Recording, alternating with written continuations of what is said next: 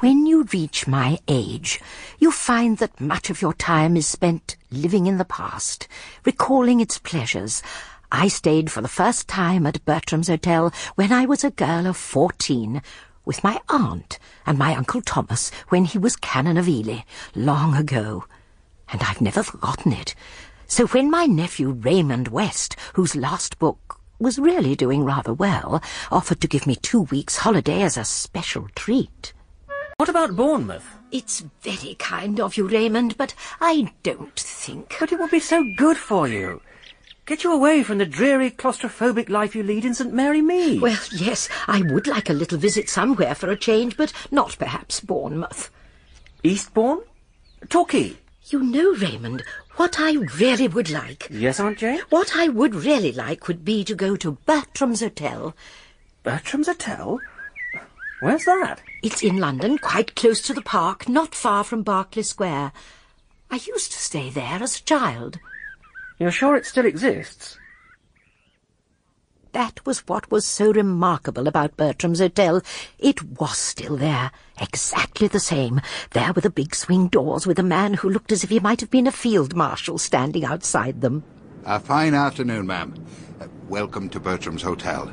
We'll see to your cases. And once inside, it was as if you were in a vanished world. Time had gone back, and you were in Edwardian England. Even the receptionist, frumpy but respectable, with frizzled yellowish hair, looked as if she belonged to a different age. You're in number 14, Miss Marple. It's at the back of the hotel, very quiet and peaceful. I'm sure you'll be happy there. And when I came down to the lounge to take tea, it was as if nothing had changed since my childhood. A large and magnificent figure called Henry brought such delicate cucumber sandwiches and the kind of seed cake I thought had vanished forever. And as for the other guests, there were 2 canons and a rural dean, and over in the corner there was a bishop, no less. And surely...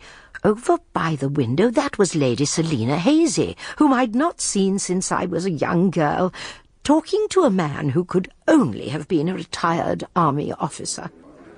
I suppose you've been at Newbury, Derek? Yes, damn cold. I didn't wait for the last 2 races. Disastrous day. Oh. And, what brought you up to town? Well, the dentist. As I was up, I thought I might go and see a man in Harley Street about my arthritis. Do any good? Well, I rather think he did. Good. He took me by the neck when I wasn't expecting it and wrung it like a chicken. Must have hurt. Oh, it feels all right now. Oh, good. I can look over my right shoulder for the first time in years, you see. Why, I do believe that's old Jane Marple sitting over there. Who? I thought she died years ago. Good afternoon, Lady Selina. Good afternoon, Colonel. Did you have a good day at Newbury? Mr. Humphreys was often taken by the uninitiated to be Mr. Bertram in person, though who the actual Mr. Bertram was, or indeed if there ever had been a Mr. Bertram, was long lost in the mists of antiquity. Tell me, Humphreys, how do all these old dears manage to come and stay in a place like this? Well, the answer's quite simple, Colonel. They couldn't afford it in the normal run of things unless... Unless you made special prices for them, is that it? Yes, it amounts to that. But Bertrams couldn't just afford to be a charitable concern for genteel old ladies. So what can you possibly get out of it? It's a question of atmosphere. Hmm? Strangers coming to this country, Americans mostly because they're the ones who have the money, have their rather curious ideas of what England is like. They don't want to find this country the same as their own. They expect London to be rather as it was in the time of Henry James. And they want the people who stay here to be the kind of people they'd never come across anywhere else. I see. And so, with a little discretion about prices in particular cases, we're able to set the scene, as it were. All the time the men had been talking, Selina had been regarding me attentively over her buttered muffins, and finally she came over and sat down beside me. Jane? It is Jane Marple, isn't it? Yes, Selina, it is Jane. I know it sounds silly, but I don't seem to be able to remember faces as well as I did. Twice today I've gone over to talk to an old acquaintance and discovered it to be somebody quite different. Do you always stay at Bertram's when you come up to town? odd that I've never seen you here before. No, I couldn't possibly afford to stay in a place like this, and in any case, I hardly ever leave home now. No, it was my nephew's idea that I should Good Lord. take... Isn't that Bess Sedgwick over there? Oh, it can't be. But it must be. Bess Sedgwick? Oh, for goodness sake, Jane, even in St. Margaret Mead, or whatever it is, you must have heard of Bess Sedgwick. Oh, yes, of course. Wasn't she involved with the French resistance during the war? She's supposed to have killed 6 Germans. She's also flown solo across the Atlantic, ridden on horseback from the Vosges to the Caucasus, saved 2 children from a burning house, and is even supposed to have smuggled herself aboard a nuclear submarine on its maiden voyage. And didn't I read somewhere that she's been married several times? Oh, she's had at least 3 husbands, but that's just the tip of the iceberg, I imagine. I do believe... Yes, she is. She's actually eating a donut. And the jam's gone all over her chin. That's what I call a real donut. Delicious. God knows what she's doing here. A lorry driver's pull-up a bit more her style. Or the most exclusive nightclub in London. Oh, Lord, she's seen me. So you know her then? Oh, yes, very well. Selina, haven't seen you since Crufts last year. How the borzoi doing? What on earth brings you to Bertrams, Bess? I'm staying here. I've just driven up from Land's End. 4 hours and 3/4. Not bad. But I wouldn't expect you to be staying in a place like this. Well, someone told me I ought to try it, and they're right. I've just had the most marvellous donut. Must rush now. Bye, Selina. What an extraordinary woman. I've known her since she was 6. Nobody could ever do anything with her. But what could you expect from the Irish gentry? Oh. She ran away with a groom when she was 16. They managed to get her back in time, or perhaps not in time. They bought him off and got her safely married off to old Coniston. 30 years older than she was. Awful old rip. Quite dotty about her. And did it last? Oh, Lord, no. She went off with Johnny Sedgwick. Well, now, that might have lasted if he hadn't broken his neck steeplechasing. And after that, she married Ridgway Becker. Wasn't he some sort of American yachting fanatic? That's the one. You see, you do read the papers. Anyway, that didn't last. And now I hear she's taken up with some racing car driver, a Pole or something. I don't know whether she's actually married or not. Now, after she divorced Becker, she went back to calling herself Sedgwick. She goes about with the most extraordinary people. And they say she takes drugs. One wonders if she's happy. Well, she got packets of money, I suppose. Alimony and all that.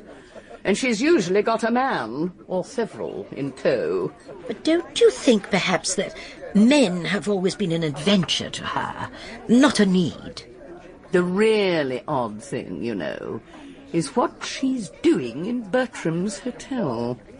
I mean, say, all these old army officers and clergymen. I'm perfectly certain she has some reason to be here. Perhaps she's planning to meet somebody. Oh, surely, that's General Arlington. Oh, do excuse me, Jane. As it happened, it wasn't General Arlington at all, but I seized the opportunity to steal away. As I reached the lift, Bess Sedgwick came out of it and suddenly stopped dead in astonishment. The reception desk is over there, ladies. Don't worry about your cases. We'll take care of them. Hold the lift, will you? I've forgotten something. Second floor, madam? But I was certain that it wasn't something she had forgotten that made her go back into the lift. She had seen something, or someone. Was it the couple coming through the swing doors? A middle-aged woman and a girl? Mother and daughter? But somehow they didn't look like mother and daughter. Whoever they were immediately scooped up by Selina's old friend, Colonel Luscombe. I was rather intrigued, and thought that perhaps I wouldn't go up to my room just yet. Oh, how very good to see you, Mrs. Carpenter. hello. And my dear Elvira. Oh, splendid, splendid. Have a good flight? Yes, it was fine. No fog or anything like that? Oh, no. The flight was even 5 minutes ahead of schedule. Well, why don't we go and sit down? Or would you like to go and take a look at your rooms? See that they're all right and all that? I'll go up and get things unpacked. Perhaps, Elvira, you and the Colonel would like to have a little gossip. Well, we'll see you shortly then, Mrs. Carpenter. Very well. Now, my dear, let's go off and find a quiet corner. Would you like something to drink, my dear? A bit of lemon, perhaps, or an orangeade? I'll have a gin and vermouth, thanks. Oh, Gin and vermouth, oh, of course. Henry. Yes, sir? Gin and vermouth, if you please, and a dry sherry. Yes, Colonel. It's rather an old-fashioned place, I'm afraid. No dancing or anything like that. No, I suppose not. Lots of old fogies here, I'm afraid. I ought to have settled for something a bit more modern. Still, it's only for a couple of nights. I'm sure it will be very nice. And how was Italy? Very nice, thank you, Uncle Derek. And that place you were at, the Contessa, what's her name, not too grim? She's pretty strict, but I didn't let that worry me. I suppose you must think me the most frightful old buffer. I'm afraid we don't know each other as well as we ought, seeing that I'm your guardian as well as your godfather. But it's difficult for a man of my generation to know what a girl wants. These cousins of mine, the Melfords, do you think you'll like staying with them? Oh, I think so. I like Nancy well enough, and Cousin Mildred is rather a dear. That's all right, then. Tell me, have I any money? Yes. You've got quite a lot of money. Or at least you will have when you're 21. And who has it now? It's held in trust for you. And you are the trustee? I'm one of them. There are 3. What happens if I die? Oh, come on, Elvira. You're not going to die. I was just wondering, who would get my money if I did? I haven't the least idea. Well, this really is a pointless conversation. And who would get my money if I was married? Your husband, I suppose. Depends on the wording of the trust. But you're not married, so why concern yourself? 1 gin and vermouth, 1 sherry. Thank you, Henry. Thank you, sir. To your continuing good health, my dear. Do you ever see my mother? Sometimes. Not very often. I've never seen her. Not since I was 2, at least. And I can't remember that. Where is she now? Abroad, I suppose. Where abroad? France, Portugal, I don't really know. Does she ever want to see me? Yeah, I really don't know. It's difficult to explain. Your mother is different from other... I know that. I'm always reading about her in the papers, and I cut out all her photographs. She's rather a special person, isn't she? Mm-hmm. Famous and all that. Oh, she's that all right. But it's not always a happy thing to have a famous person for a mother. You can take that from me, because it's the truth. You don't like speaking the truth very much, do you, Colonel? What? But I think what you've just said is the truth. From where I was sitting, I could just hear what was being said by Colonel Luscombe and the unhappy young girl, while being close enough to the reception desk to observe what was going on there, so that I was in a very good position to see a very sinister, though rather handsome man in a black leather jacket sweep into the hall and stride across to Miss Gorringe at her desk. Not at all the kind of person you'd expect to see at Bertrams. Tell me, is Lady Sedgwick staying here? Yes, she is. Did you wish to speak to her? No, I simply wanted to leave this note for her. I wanted to make sure that this was the right hotel. You will see that she gets my note? Of course. Thank you. Well, really. These young fellas nowadays... You know who that was, don't you? No. Should I? That's Ladislaus Malinovsky. The racing driver fella? He was a world champion 2 years running. He had a bad crash last year. He was quite badly injured, but I believe he's driving again now. It sounds like it. And then the swing doors opened again, and a white-haired elderly clergyman came in, much more the kind of person you'd expect to find at Bertram's. How nice to see you, Canon Pennyfather.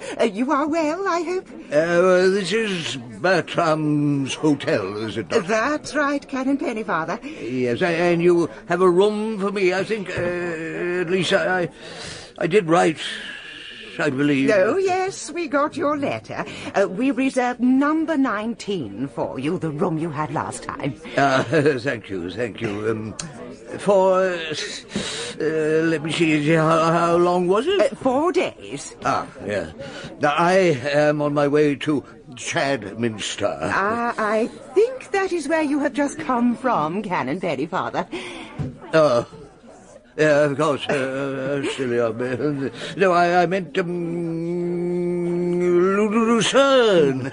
Yes, I'm on my way to Lucerne. And I shall stay there for 1 night. But please, you must keep my room. I shall leave most of my things here and take only a small bag to Switzerland. You explained it all very clearly in your letter. Did I? Oh, that's all right then. I'll get the boy to take your luggage up to your room. I always wake up early nowadays. One of the blessings of old age, I suppose, or is it a curse? Waking up at Bertrams Hotel, I felt yet again that nothing had changed since I first stayed there all those years ago as a young girl. You rang, madam? Yes, I did. I would like to order breakfast. Yes, madam. I think 2 poached eggs would be very nice. And fresh rolls, madam? What a very pleasant idea. Tea or coffee, madam? Tea, if you please. Thank you, madam. Thank you. I'll see to it straight away. It was 10 o'clock before I emerged from my room. As I did so, who should look out from the door of the room next but one to mine but Bess Sidgwick. She closed the door again softly. And since she was obviously keeping an eye open for someone, I decided not to take the lift, but to wait for a moment, so as not to miss anything.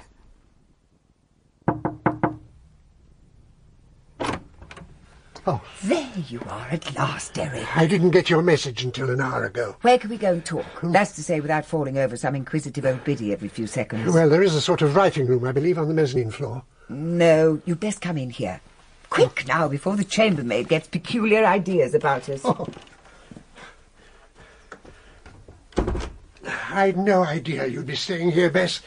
I mean, I'd never have brought Elvira here if I'd known. Derek, don't look so worried. I'm not accusing you of trying to stage a sentimental reunion for me and my long-lost daughter.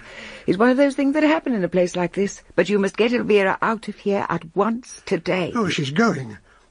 I only brought her here for a couple of nights. I'm taking her down to the Melfords tomorrow. God help her, the poor girl would probably expire out of sheer boredom. Though after the time she must have had in Italy, she might find them wildly thrilling. Look, Bess, I didn't expect to find you here, but don't you think it might be meant in some kind of way? I hope you're not saying what I think you're saying. Well, you are her mother, after all. Of course I'm her mother. And what good has that fact ever been to either of us, or ever will be? You can't be sure. It won't work, Derek. It's no good. It won't work. And it might be dangerous. Oh, come now, Bess, you can't mean It's it. always been dangerous. And running into danger has always been a habit with me. No, not a habit, more like an addiction. Like that nice little dollop of heroin that addicts have to take to make life seem brightly coloured and worth living. Danger is my drug. But people who live as I do can be a source of harm to others. Oh, for goodness sake, Bess. Don't be an obstinate old fool, Derek. You keep that girl well away from me. Bring up the Melfords and take her down there today. You're making a mistake. She asked where you were. I told her you were abroad. Well, so I shall be in another 12 hours. Now run along and do as I say. Good morning, Canon Pennyfather. Can I get you a taxi? Taxi? Well, I suppose that might be best. Taxi! And where would you be going to? Going to... Oh, dear. I don't know. It's quite slipped out of my mind. I suppose you don't happen to know. I'm afraid not, Father. No, I suppose you wouldn't. Where to, sir? That's just the difficulty. I've no idea. Got to be going somewhere, sir. Oh, very well. Well, take me to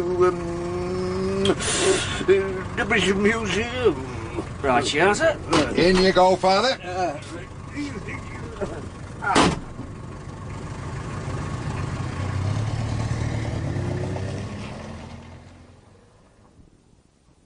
There is a pleasant little coal fire in the writing room on the ground floor, and I thought that I would sit there for a few minutes before venturing out. The backs of the chairs are very high, and I was hidden from the view of Bess Sedgwick when she came in.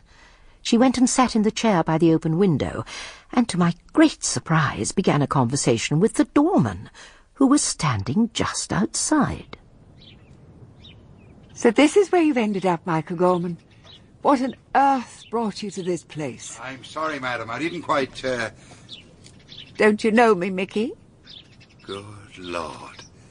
If it isn't little Bessie, and after all these years... Nobody but you ever called me Bessie. It's a revolting name. No, stop staring at me. Keep looking straight ahead, as if waiting for a taxi to come. What have you been doing all this long time? This and that. I've not been in the news like you, Bessie. I've worn better than you have, Mickey. You drink too much. You always did. You've worn well because you've always been in the money. Money wouldn't have done you any good. You'd have drunk even more and gone to the dogs completely. How did you ever get taken on at this place? They like a commissionaire to have a lot of medals. All genuine, are they? Sure they're genuine. Why shouldn't they be? No reason. You always had courage. You've always been a good fighter. I'm sure the army suited you. Why did you ever leave it? The army's all very well when there's a war on, but it's no good in peacetime. It's strange seeing you again after all these years. I've never forgotten you, Bessie. A lovely girl you were. A damn fool of a girl, that's what I was. Well, that's true now. You hadn't much sense. If you had, you wouldn't have taken up with me. I still remember Ballygowland, Bessie. Many's the time I thought of writing to you. And just what do you mean by that? I was just saying that I hadn't forgotten. If you mean what I'm thinking, I'll give you a piece of advice. Any trouble from you, and I'll shoot you as easily as I'd shoot a rat. I believe you'd do just that. In Ballygowland, they paid you to keep your mouth shut, and paid you damn well. You'll get no money from me. It'd be a romantic story for the Sunday papers. I'm warning you, Mickey Gorman. I was just joking. I know when to keep my mouth shut. I decided that the time had come for me to leave. I crept out of the writing room and went straight outside. Good morning, madam. And what can I do for you? Would you like me to get you a taxi? Well, I was rather thinking of walking down to Piccadilly and catching a bus to Kensington High Street. Oh, you'll be wanting a taxi, ma'am. It's very dangerous springing on a bus when you're getting on in life. Jerk you off your feet, they do. I'll whistle you along a taxi and you'll go where you wish like a queen. I'm sorry to drop in on you without warning or anything. Do you think your mother heard me come in? No, I'm sure she didn't. She's in her bedroom and the door's closed. But why all the secrecy, Elvira? Look, Bridget, there's something terribly important I have to do and you've got to help me. I will if I can. What is it, a man? No, as a matter of fact, it isn't. I've got to get away to Ireland for 24 hours and I want you to cover for me. To Ireland? Why? I can't tell you about it now. There's no time. I've got to meet my guardian, Colonel Luscombe, for lunch at Prunia's at 1:30.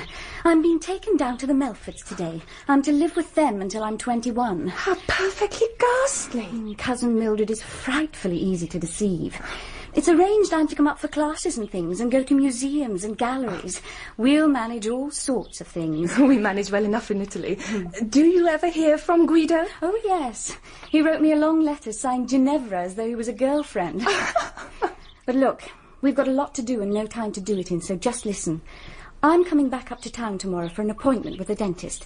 That's easy. I can put it off by telephone, or you can from here.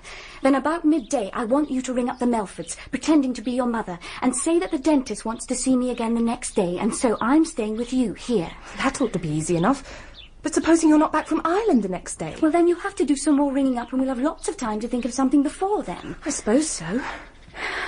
What's worrying me now is money. You haven't got any, I suppose? Only about £2. Well, that's not going to buy an air ticket to Ireland. It's such a bore not having any money. Have you ever pawned anything, Bridget? Never. I don't think I'd know how to. And in any case, I don't think I've got anything that would be much use to a pawnbroker. But your mother must have some jewellery somewhere. Well, yes, she has, but I don't think we can ask her to help. But we could pinch something, perhaps. No, Elvira, I don't think we could do that. I bet she'd never notice. We could get it back before she missed it. Oh, well, we'll just have to go to Mr. Bollard. Who's Mr. Bollard? Oh, he's sort of a family jeweller. I take my watch there whenever I want it mended. He's known me since I was a child. We'd better go right away. Where is this Mr. Bollard, anyway? Bond Street. But what if I really get run over? Of course you won't get run over.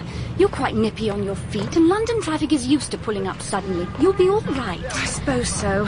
We should synchronise our watches. 0 hour will be 25 past exactly. You won't let me down, will you, Bridget? I won't let you down, Elvira. I just wish I didn't have to do it. It's always such a pleasure to see you, Miss Blake. On one of your rare visits up to town? What can I do for you? It's this little watch of mine. Oh. It seems to be going slow.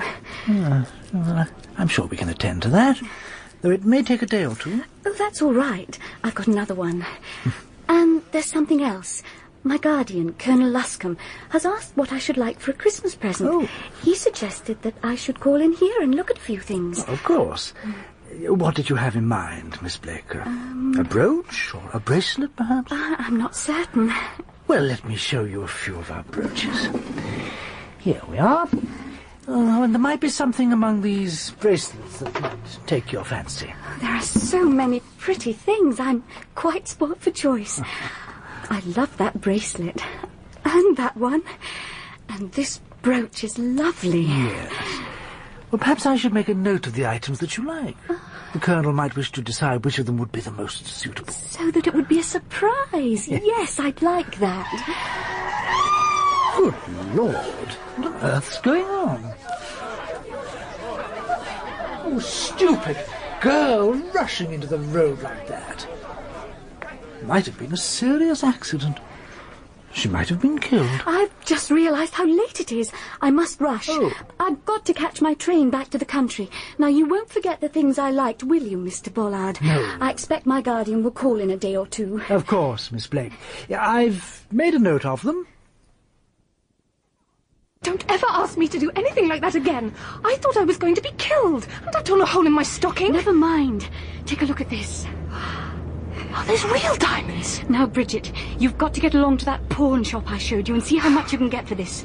You mustn't accept less than 300. But Mr. Bollard is sure to notice that it's gone. When do you think you've taken it? What if they go to the police? They won't go to the police. Certainly not if they think I took it. I don't understand. They know I'm going to come into a lot of money, so they certainly won't make a scandal. It's in their best interest to keep quiet. Now, when you've got the money, you must go to Aer Lingus and get me a ticket to Dublin. I wish you'd tell me what all this is about.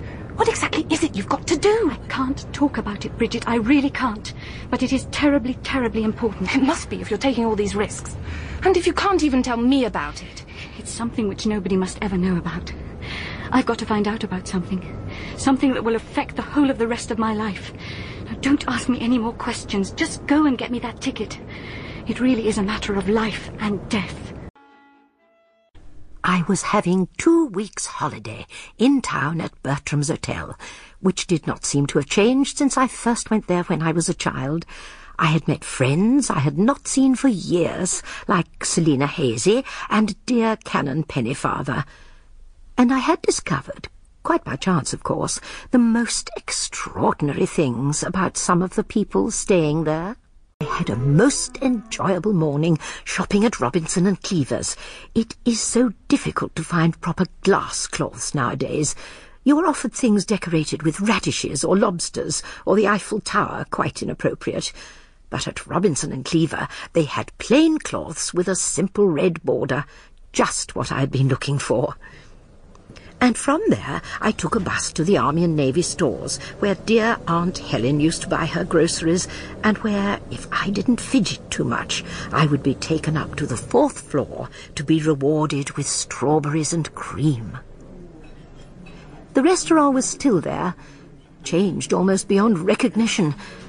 And there was Bess Sedgwick again, whom I hadn't seen in the flesh until the day before, and now I seemed to be running into her everywhere. And she was with the strange young man with the hawk-like face who had arrived so dramatically at Bertram's Hotel. They were talking very earnestly together, and I couldn't help wanting to know what they were saying to one another, so I set off towards the stationery department, and as I passed by their table, I just happened to drop my handbag. What about the weather? It should be okay. No fog. So you're all set for Lucerne? The plane leaves at 9:40. And then, somehow, I managed to drop my keys so that I was able to hear a little more. Whatever possessed you to come to Bertrams yesterday? You shouldn't have come near the place. Why should I not? I asked if you were staying there, and everyone knows we're close friends. That's not the point. Bertrams is all right for me, but you stand out like a sore thumb. You must have had some reason to go there. I came because you were there. That is all. I don't believe you. And then a waitress came and helped me to pick up my belongings, and I was only able to hear one more thing. You're such a liar. I don't trust you an inch. The following evening, I was having dinner early in the restaurant at Bertrams. I always find that eating late disagrees with me nowadays. And I noticed Canon Pennyfather looking anxiously at his watch. Suddenly he got up and rushed out. Yes, Father. Can I get you a taxi? Yes, as quickly as possible, if you please. I want to go to Gloucester Road Air Terminal. Good evening, sir. How can I help you? Well, I'm going to Lucerne. Yes, here is my ticket. I beg your pardon, sir, but this seems to be the wrong ticket. Oh, no, I assure you, young lady, it's the right ticket. I'm flying to Lucerne by the 9:30 flight. But this ticket is for Wednesday the 18th. That's right, the conference is tomorrow. I'm sorry, sir, but today is the 19th. But it can't be. I assure you that it is, sir. But that means that the conference at Lucerne took place today. Well, I missed it. What on earth am I to do? And so the poor man went out into the Cromwell Road and had a very disagreeable curry meal, and then, totally at a loose end, wandered into a cinema where they were showing a highly unsuitable film entitled The Walls of Jericho, which he had thought might have something to do with the Book of Joshua. It really was quite mystifying. Was that woman in the stocking supposed to be Rahab the harlot, perhaps? I suppose it has broadened my horizon a little. I better find somewhere to stay. Of course, I still have my room at Bertrams Hotel. And, good Lord, I've still got the key in my pocket. It must have been nearly midnight when Canon Pennyfather returned to the hotel, and no one was about. Oh, dear me. Bertrams appears to have shut up for the night, but it must be much later than I thought. How on earth am I to get in? But he found that his key also opened the door to the street, and he let himself in and walked up the stairs to his room, still rather bemused by what had happened. But it isn't possible. What's happening?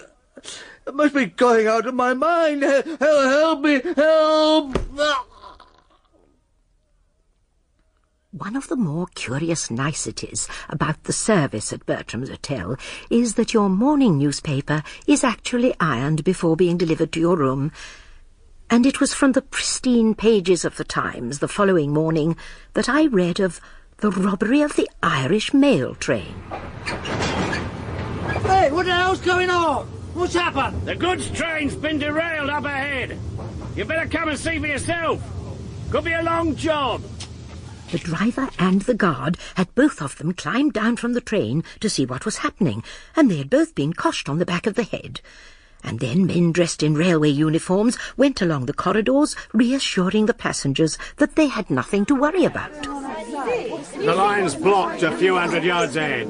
Nothing to worry about. 10 minutes delay, not much more.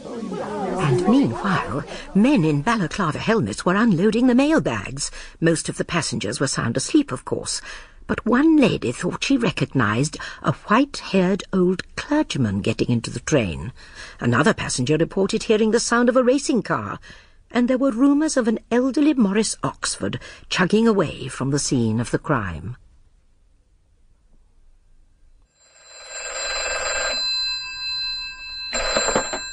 Kensington 1961. Hello? Bridget, is that you? Elvira? Yes. Has everything been all right? No, it's been perfectly awful. Your cousin, Mrs. Melford, rang up Mummy yesterday afternoon. What? About me? Yes. I thought I'd done it so well when I rang her about your having to go to your dentist. But it seems she thought there might be something really wrong, abscesses or something. So she rang him up herself and found you'd never been there at all. So then she rang up here, and unfortunately Mummy was right by the telephone. And naturally she didn't know anything about it and said you certainly weren't staying here. I didn't know what to do. So what did you say? I had to pretend to know nothing about it.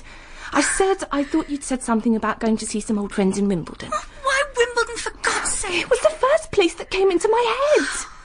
Oh, well, I suppose I'll just have to cook up something. An old governess or something of the sort. Did you get to Ireland? Oh, yes, I got to Ireland. Was it all right? I found out what I wanted to know. You sound pretty grim about it. I feel pretty grim. Is there anything I can do to help?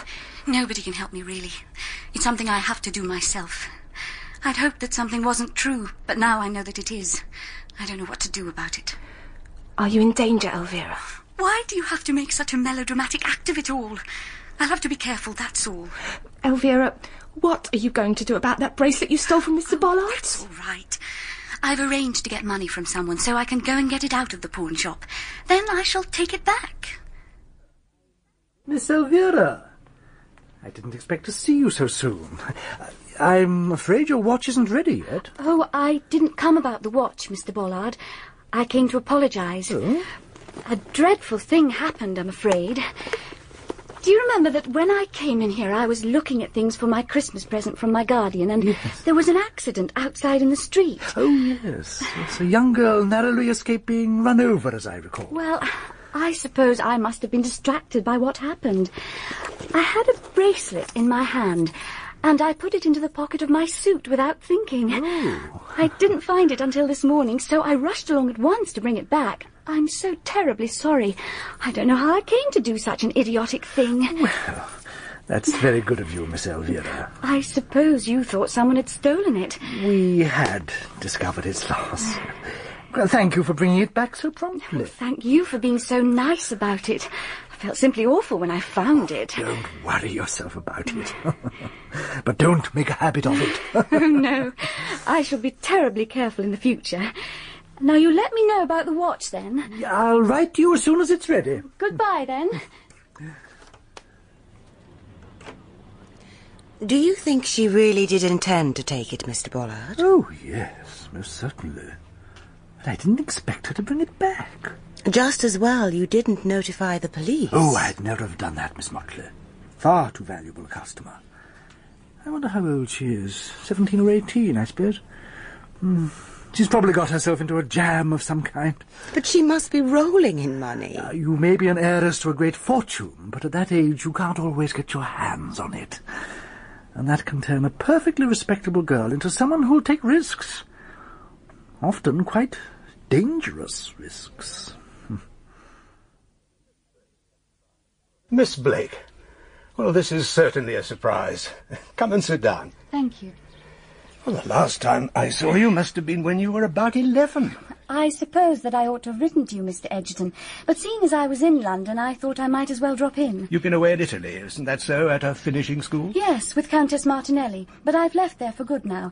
I'm living in Kent with the Melfords, until I make up my mind what to do with my life. What do you mean, a university? Oh, I'd never be clever enough. I suppose that you'd have to agree to whatever I wanted to do. I'm one of your guardians, yes, under the terms of your father's will, and your solicitor too, if it comes to that. And I'll always be happy to give you what advice and help I can. Is anything worrying you? No, not really. But you see, I don't actually know anything. Nobody's ever told me. How old are you now, Elvira? 16, or is it 17? I'm nearly 20. Are you? I'd no idea. And how much do you know about yourself? I mean, your family circumstances. Well, I know that my father died when I was 5 and that my mother had run away with someone when I was about 2. I don't really remember my father. He was very old and had his leg up on a chair. I was rather scared of him. After he died, I lived with a cousin of his, but she died, and so I went to live with Uncle Derek and his sister. But then she died, and I was sent to Italy, and now I'm living with the Melfords. But you're happy there? Well, I've only been there a few days. They seem pretty dull. But what I really want to know is how much money I've got. Quite a lot, as it happens. Your father was a very rich man. You were his only child. He left all his personal property, which was considerable to you. You're a very rich young woman. Or will be when you're 21. You mean I'm not rich now? Well, the money isn't yours to dispose of until you're 21. Or you marry. And who gets it if I die? Well, as things stand, it would go to your next of kin. And if I were to make a will? I'm afraid that you cannot make a will until you're 21. But if I was married, I suppose my husband would get the money. That is so. But as things stand, the money would go to my next of kin. That's my mother, I suppose. Yes, that is correct. I don't even know my mother. What's she like? She's a very remarkable woman. Didn't she ever want to see me? Oh, I'm sure she did. But having made, in certain ways, rather a mess of her own life, she may have thought it was better for you that you should be brought up quite apart from her. Do you actually know that she thinks that? No, I really don't know anything about it. Thank you, Mr. Egerton. It's very kind of you to have told me all this. Well, I think perhaps that someone should have told you about your situation before. It's humiliating not to know things. Uncle Derek thinks I'm just a child. Well, he's not a very young man. Neither am I, for that matter. Yes, but you don't think I'm a child, do you? I expect you know more about girls than Uncle Derek does. He's only lived with his sister.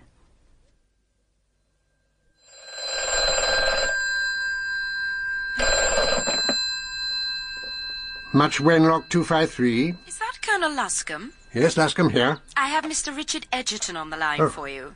Please put him through. Hello, Derek. Richard? I've just had a visit from your ward. From Elvira? Yes, and I thought perhaps I should have a word with you. Well, why on earth did she come to you? She's not in any trouble.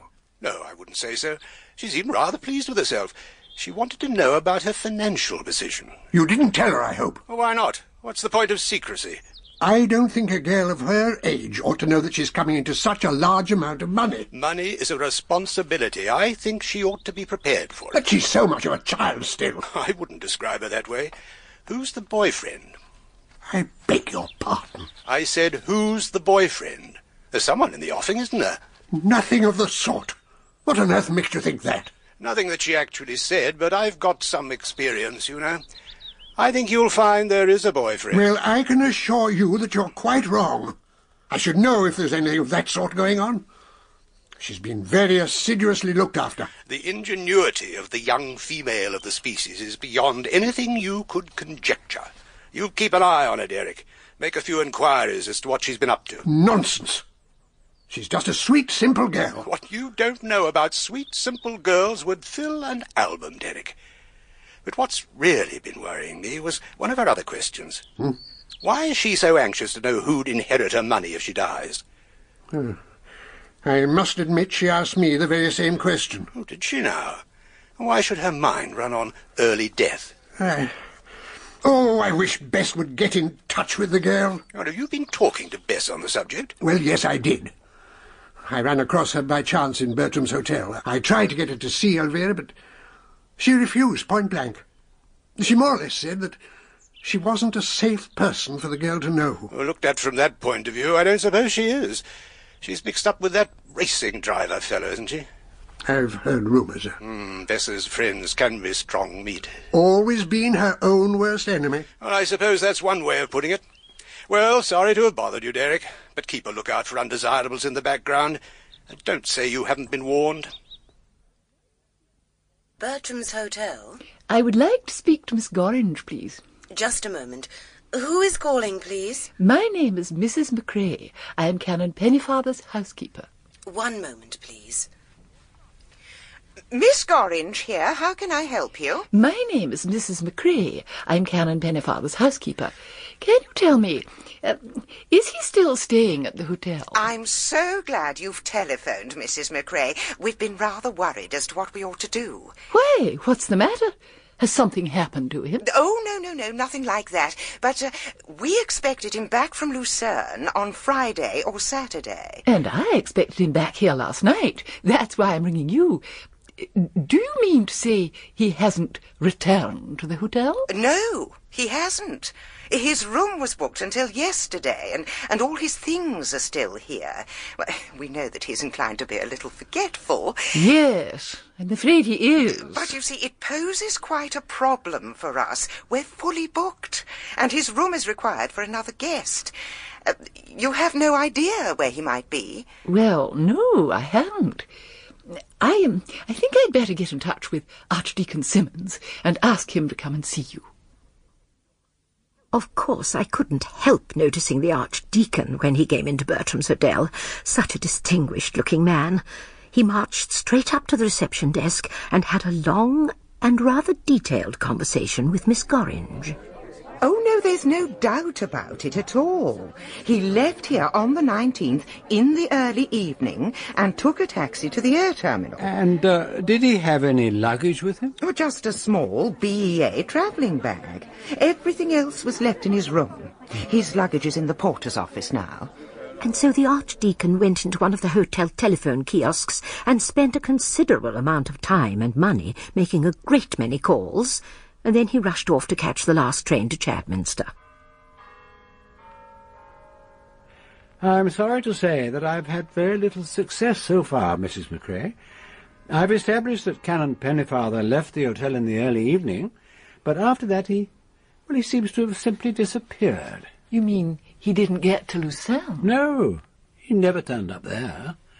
I've spoken to an old friend of his, Dr. Weisgarten, who was there, and several people remarked on Canon Pennefather's absence. He didn't send a message to the conference or anything like that? Nothing at all.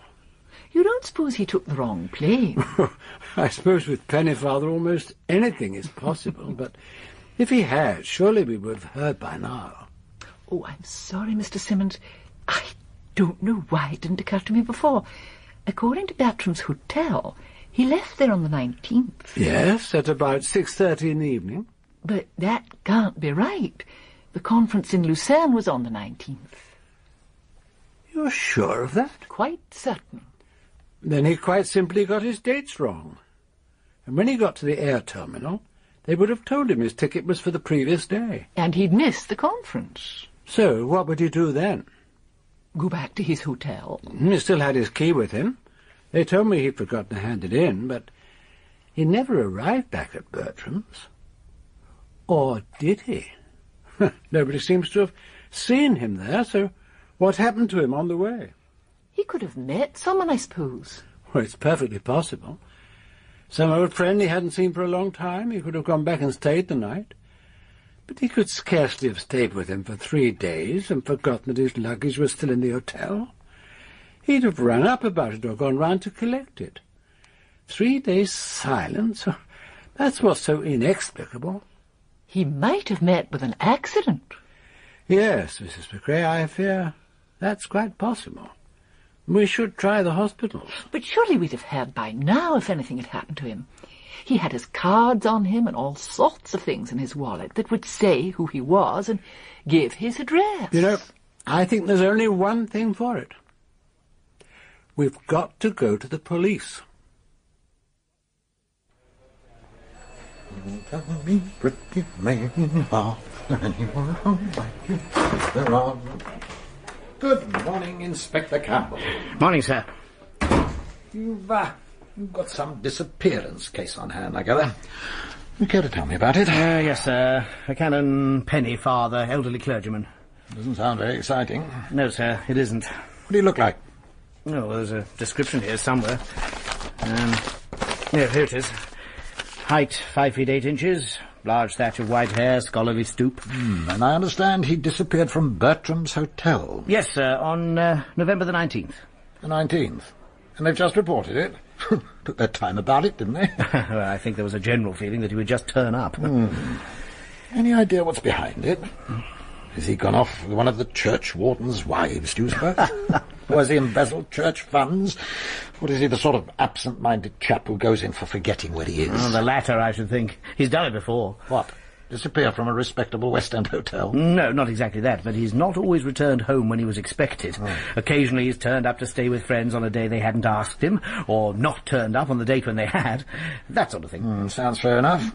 And he disappeared on November the 19th. He was supposed to be attending a conference at, I've got it here somewhere. Yes, at Lucerne, Society of Biblical Historical Studies. And the old boy... you did say he was an old boy. Very, sir. So the old boy didn't turn up? That's right, sir. Was last heard of leaving the hotel for the air terminal. Doesn't sound as if he'd gone off with a choir boy. I expect he'll turn up all right. But we're looking into it, of course. Are you particularly interested in the case, sir? No, not in the case itself. Now, what really intrigues me is two things. First, the date on which it happened. The date? November the 19th. I don't see Oh, what... come on, Campbell. The night the Irish mail was robbed. But what could that possibly have to do with him? I don't know. Not yet.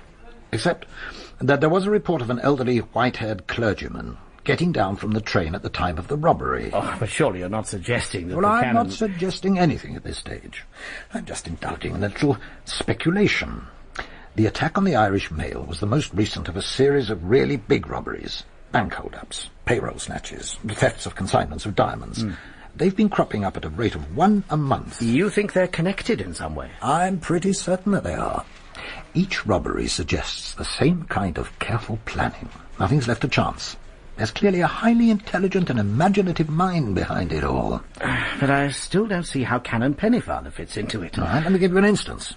You remember the London and Metropolitan Bank hold-up in Carmely Street? I was on leave at the time, but I certainly heard about it. Well, we put out an appeal to the public, asking for information about any cars seen in the neighbourhood at the time of the crime. And we got a tremendous response. Far too tremendous, as it happens. About 150 pieces of misleading information. But nothing that led anywhere. I'm coming to that. Eventually, we managed to narrow them down to 7 cars that might have been concerned in the robbery.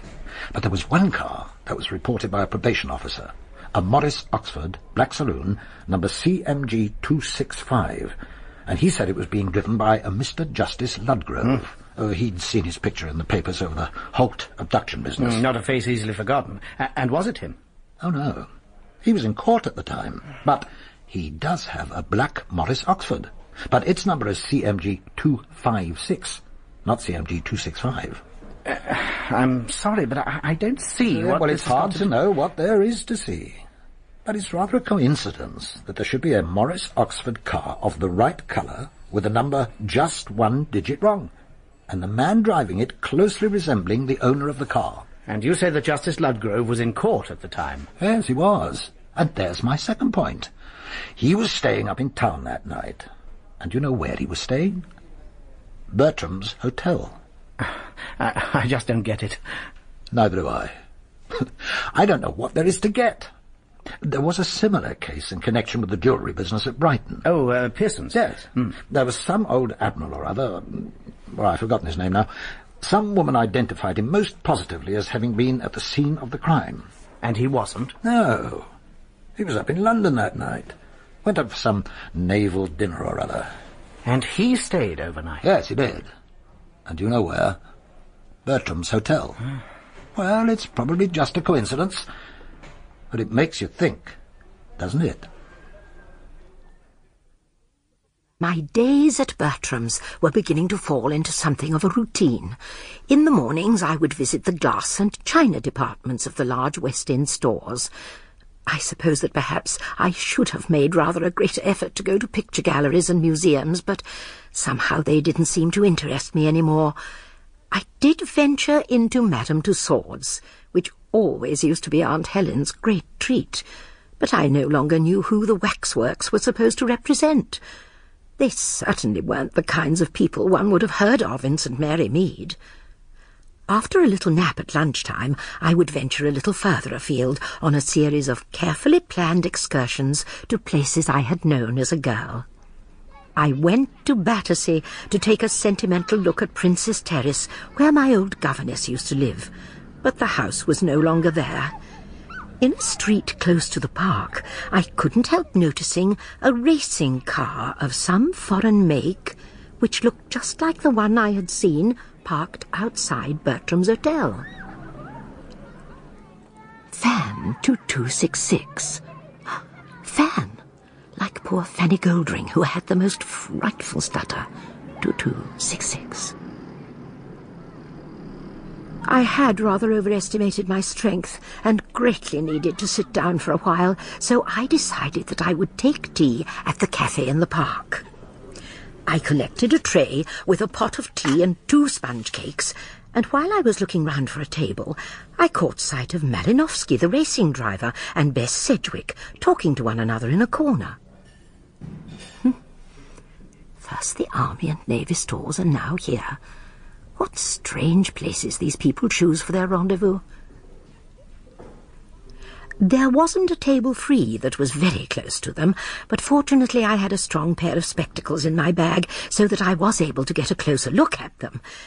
And then I saw I'd been mistaken.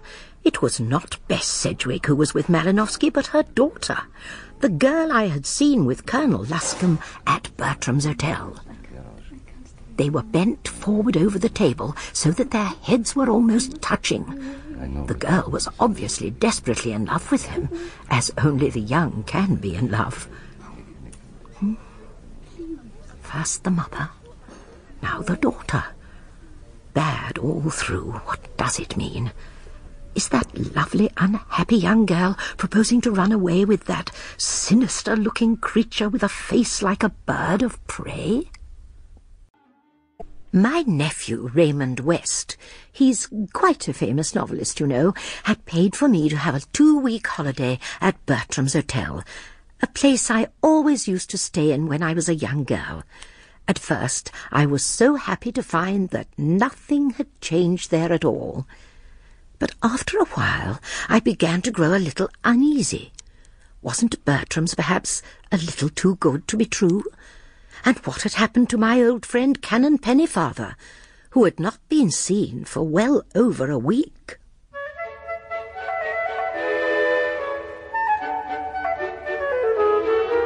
We present June Whitfield as Miss Marple and Frederick Yeager as Chief Inspector Davy in Agatha Christie's At Bertram's Hotel.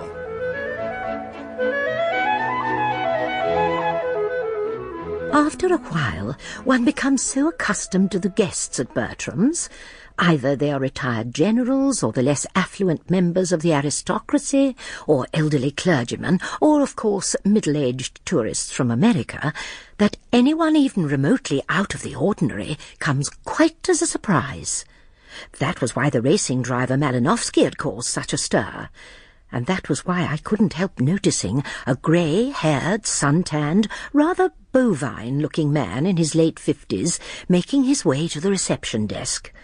With him was a man in his 30s, with a neat little moustache. Surely they couldn't have been policemen. I think it would be best if you were to take the lead, Campbell. Throw your weight about a bit. Oh, if you say so, Chief Inspector. Take care not to call me sir. Let them think I'm your sergeant.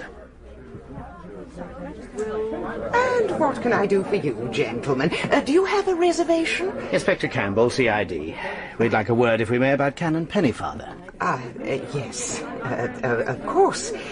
Perhaps it would be best if we went into the office. We can talk more easily there. Nice place you've got here. Good old-fashioned comfort. We pride ourselves on making our visitors comfortable.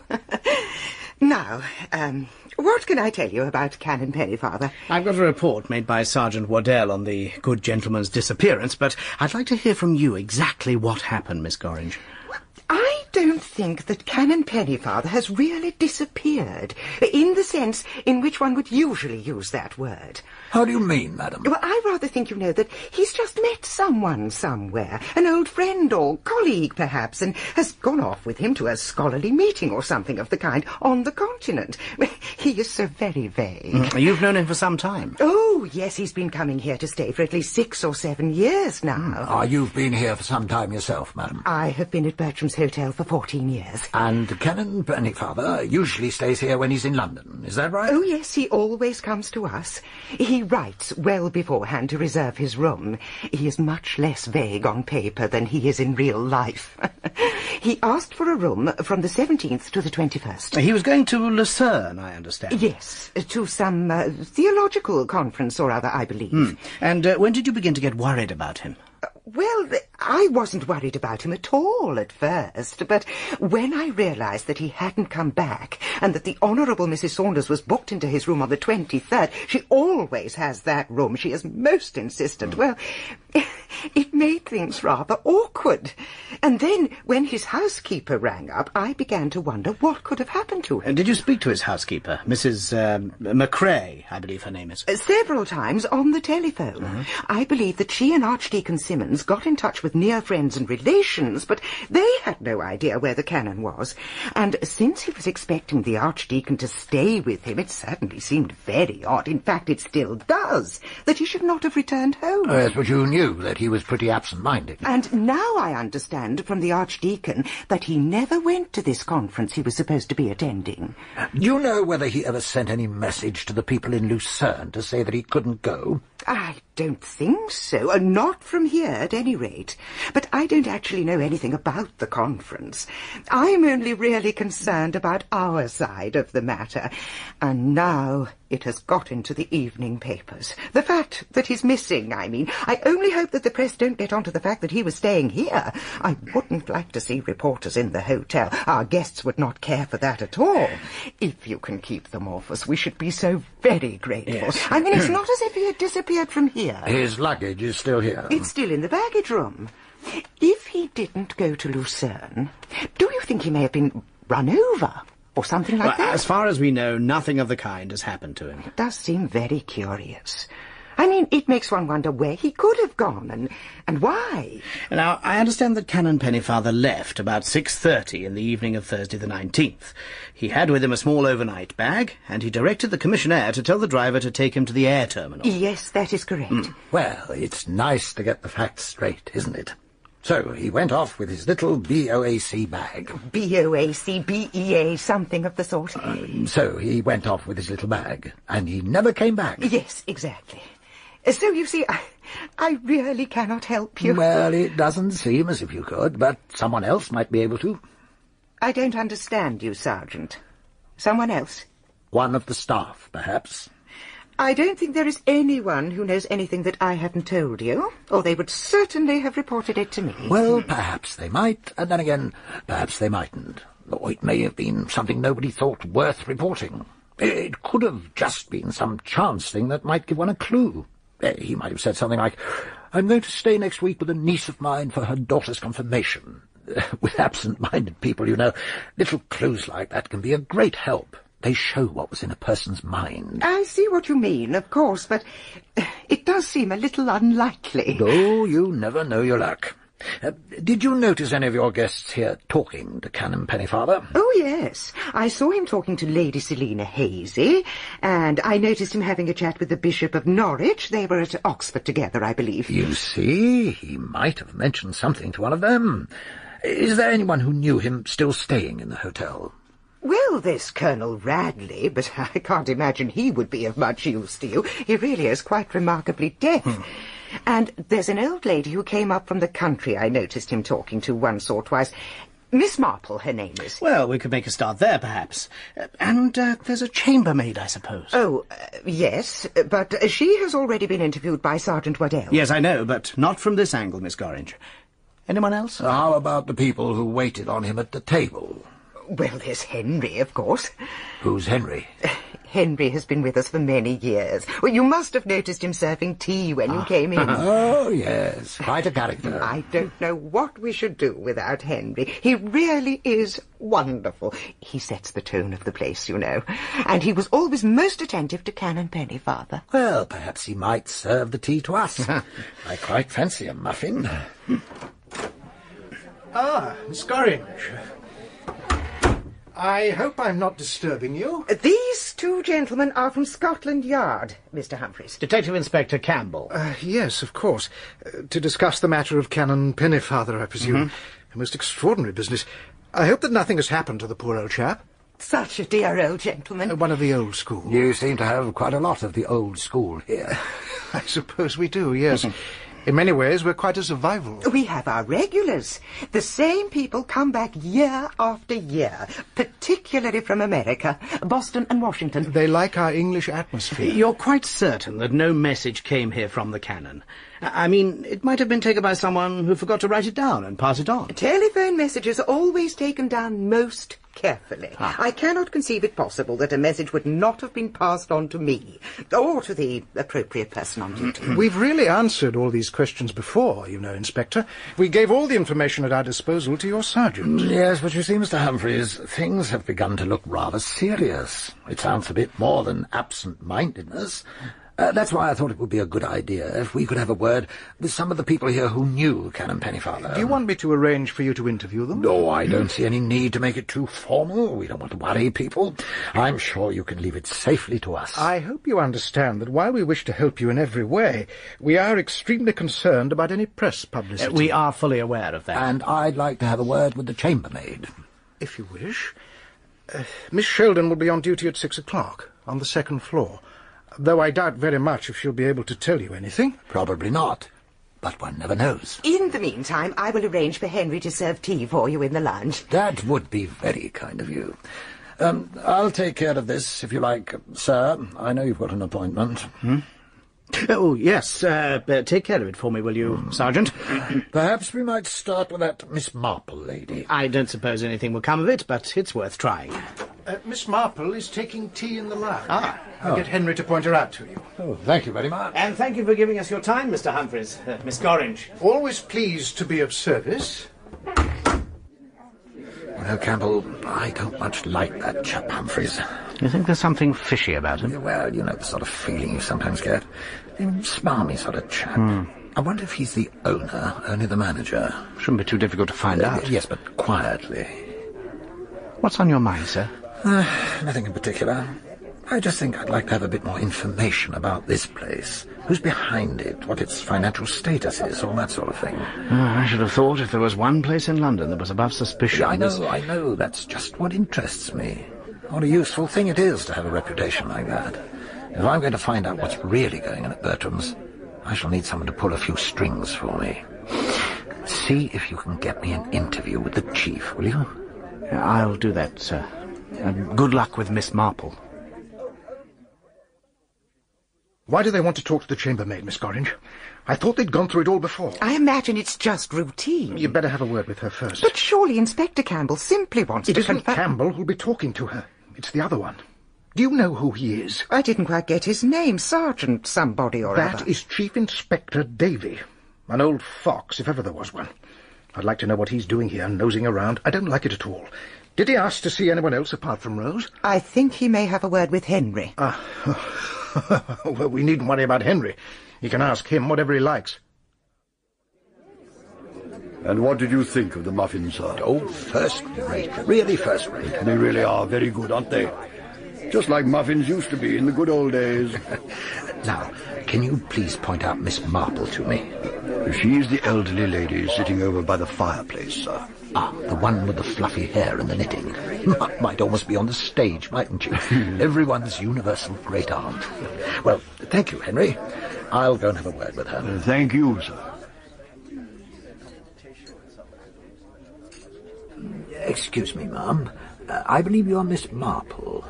Yes, that is so. Oh, I hope you don't mind me speaking to you. You see, I'm a police officer. May I sit down? Of course. Is there something wrong? Oh, there's nothing to worry about. No burglary or anything like that. Just a little difficulty about an absent-minded clergyman.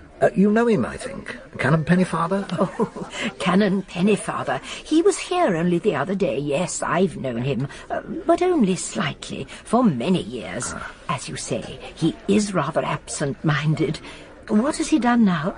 Well, in a manner of speaking, Miss Marple, he's lost himself. Oh, dear. Where ought he to be? Back home in his cathedral close. But he isn't. He told me that he was going to a conference in Lucerne, something to do with the Dead Sea Scrolls, I think he said. He's a great Hebrew and Aramaic scholar, you know. Yes, you're quite right, Miss Marple. And that's where he was supposed to be going. Do you mean he didn't turn up there? No, I'm afraid he didn't. Well, I suppose he got his dates wrong. Very likely. I'm afraid this is not the first time that such a thing has happened. I once went to take tea with him at his home in Chadminster, and he'd gone off somewhere. His housekeeper hadn't the faintest idea where he was. He didn't say anything to you when he was staying here. That might give us a clue, I suppose. You'll know the sort of thing. Some friend he'd met or some plans he'd made, apart from the conference at Lucerne. Oh, no. The only thing he mentioned was the Lucerne conference. He was quite excited about it. I think he said that it was on the 19th. Yes, that was the date. I thought he said the 19th, but at the time he might have meant the 19th, and it really might have been the 20th. I mean, he might have thought the 20th was the 19th, or perhaps the other way around. I don't quite follow you. I'm afraid I'm putting it rather badly, but I mean, people like Canon Pennyfather. If they say they're going somewhere on a Thursday, one is quite prepared to find that they didn't mean Thursday. It may be Wednesday or Friday they really mean. Usually they find out in time, but sometimes they just don't. I thought at the time that something like that must have happened. You mean you knew that he hadn't been to Lucerne? I knew that he wasn't in Lucerne on the Thursday. He was here all day. Or most of the day. That's why I thought when he said Thursday to me, he really meant Friday. But he certainly left here on Thursday evening with his BEA bag. Quite so. I naturally took it that he was going off to the airport. That's why I was so surprised to see that he was back again. I beg your pardon? What do you mean by back again? Well, that he was back here again. Let's get this quite clear, Miss Marple. You saw Canon Pennyfather leave for the airport with his overnight bag early in the evening. Is that right? Yes, at about 6:30. But you say he came back. Oh, perhaps he had missed the plane. That would account for it. When did he come back? I don't know, really. I didn't see him come back. But I thought you said you did see him. Oh, yes, but that was later. I mean, I didn't actually see him come into the hotel. And when was it that you did see him? I couldn't sleep very well. Something woke me up, some sound. I looked at my little clock. It was 10 minutes past 3. For some reason, I can't tell you why, I felt uneasy. Footsteps, perhaps, outside my room. So I got up and opened my door very quietly and looked out. There was Canon Pennyfather leaving his room next door to mine and going off downstairs wearing his overcoat. He came out of his room wearing his overcoat and went down the stairs at 3 o'clock in the morning? Yes, I thought it was odd at the time. Miss Marple, why haven't you told anyone about this before? Nobody asked me. No, I suppose nobody would ask you. It's as simple as that. You think that something has happened to Canon Pennyfather, don't you? Well, it's over a week now. He didn't have a stroke and fall down in the street. He's not in hospital as the result of an accident. So, where is he? His disappearance has been reported in the press, but no one's come forward with any information. They may not have noticed it in the papers. I didn't. It's beginning to look, though, as if he somehow meant to disappear. Leaving the place like that in the middle of the night. You're quite sure about it, aren't you, Miss Marple? You didn't dream it. I'm absolutely sure. Well, thank you very much, Miss Marple. You've given me a good deal to think about. You will let me know, won't you, if you find out what has happened to him? Oh, of course I will. And now, if you'll excuse me, I shall go and have a word with the chambermaid. A very pleasant girl. Her name is Rose. Oh, yes, sir. Canon Pennyfather's a very nice gentleman. He often stays here. A little absent-minded, or so I've heard. Perhaps a little, sir. And I understand that the last time you saw him was on the morning of Thursday the 19th, sir. He told me he wouldn't be back that night, nor possibly not the following night neither. He was off to somewhere in Switzerland, he said. He gave me 2 shirts he wanted laundering, and I said they'd be ready for him on the morning of the following day. And you didn't see him again? No, sir. You see, I'm not on duty in the afternoon. I came back again at 6 in the evening, and by that time he must have left or been downstairs. He wasn't in his room. And did you call him on the following morning? Oh, no, sir. There was no cause to. He was away. Ah. What do you ordinarily do? Take him early morning tea or breakfast? Early tea. He always had breakfast downstairs. So you didn't go into his room at all the next day? Oh, yes, sir, I did. There were shirts for one thing, and of course I cleaned the room. All the rooms are cleaned and dusted every day. Had the bed been slept in? How could it have been, sir? He was away. Well, was it rumpled? Did it look as if anyone had sat down on it? Oh, no, sir. So there was nothing to show that he had come back into his room, perhaps much later, after midnight? No, sir. And what about his clothes? Were they packed up in his suitcase? No, sir. They were hanging up in the cupboards. He was keeping his room on, you see, sir. Well, who did pack them up? You mean when he didn't come back, sir? Yes. I did. Miss Gorringe gave orders, sir. The room was wanted for a new lady coming in. And what about the airport bag? Beg your pardon, sir? A small dark blue bag, probably a BEA bag. The kind you take with you on an aeroplane. Oh, that? Yes, sir. But of course he'd have taken that with him to Switzerland. But Canon Pennyfather never got to Switzerland, so he must have left it behind. Or else he came back here and left it with his other luggage. Oh, yes. I'm not quite sure. I believe he did. At least I think so. Will that be all, sir? Thank you very much, Rose. You may go. Thank you, sir.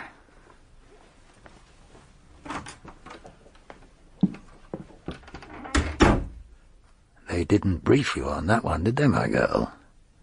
So what was the right answer, I wonder? Can I get you a taxi, sir? Not just now. You're an ex-army man. Yes, sir. Irish Guards. I see you're wearing the military medal. Where did you get that? In Burma. And what's your name? Michael Gorman. Do you like it here? Well, it's peaceful enough. Wouldn't you prefer somewhere like the Hilton? I would not. This is much more my kind of place. You get a lot of racing gentlemen here for Ascot and Newbury. I keep my ears open and sometimes come up with a winner. Ah, a bit of a gambler then, are you? What would life be without the odd little flutter, sir?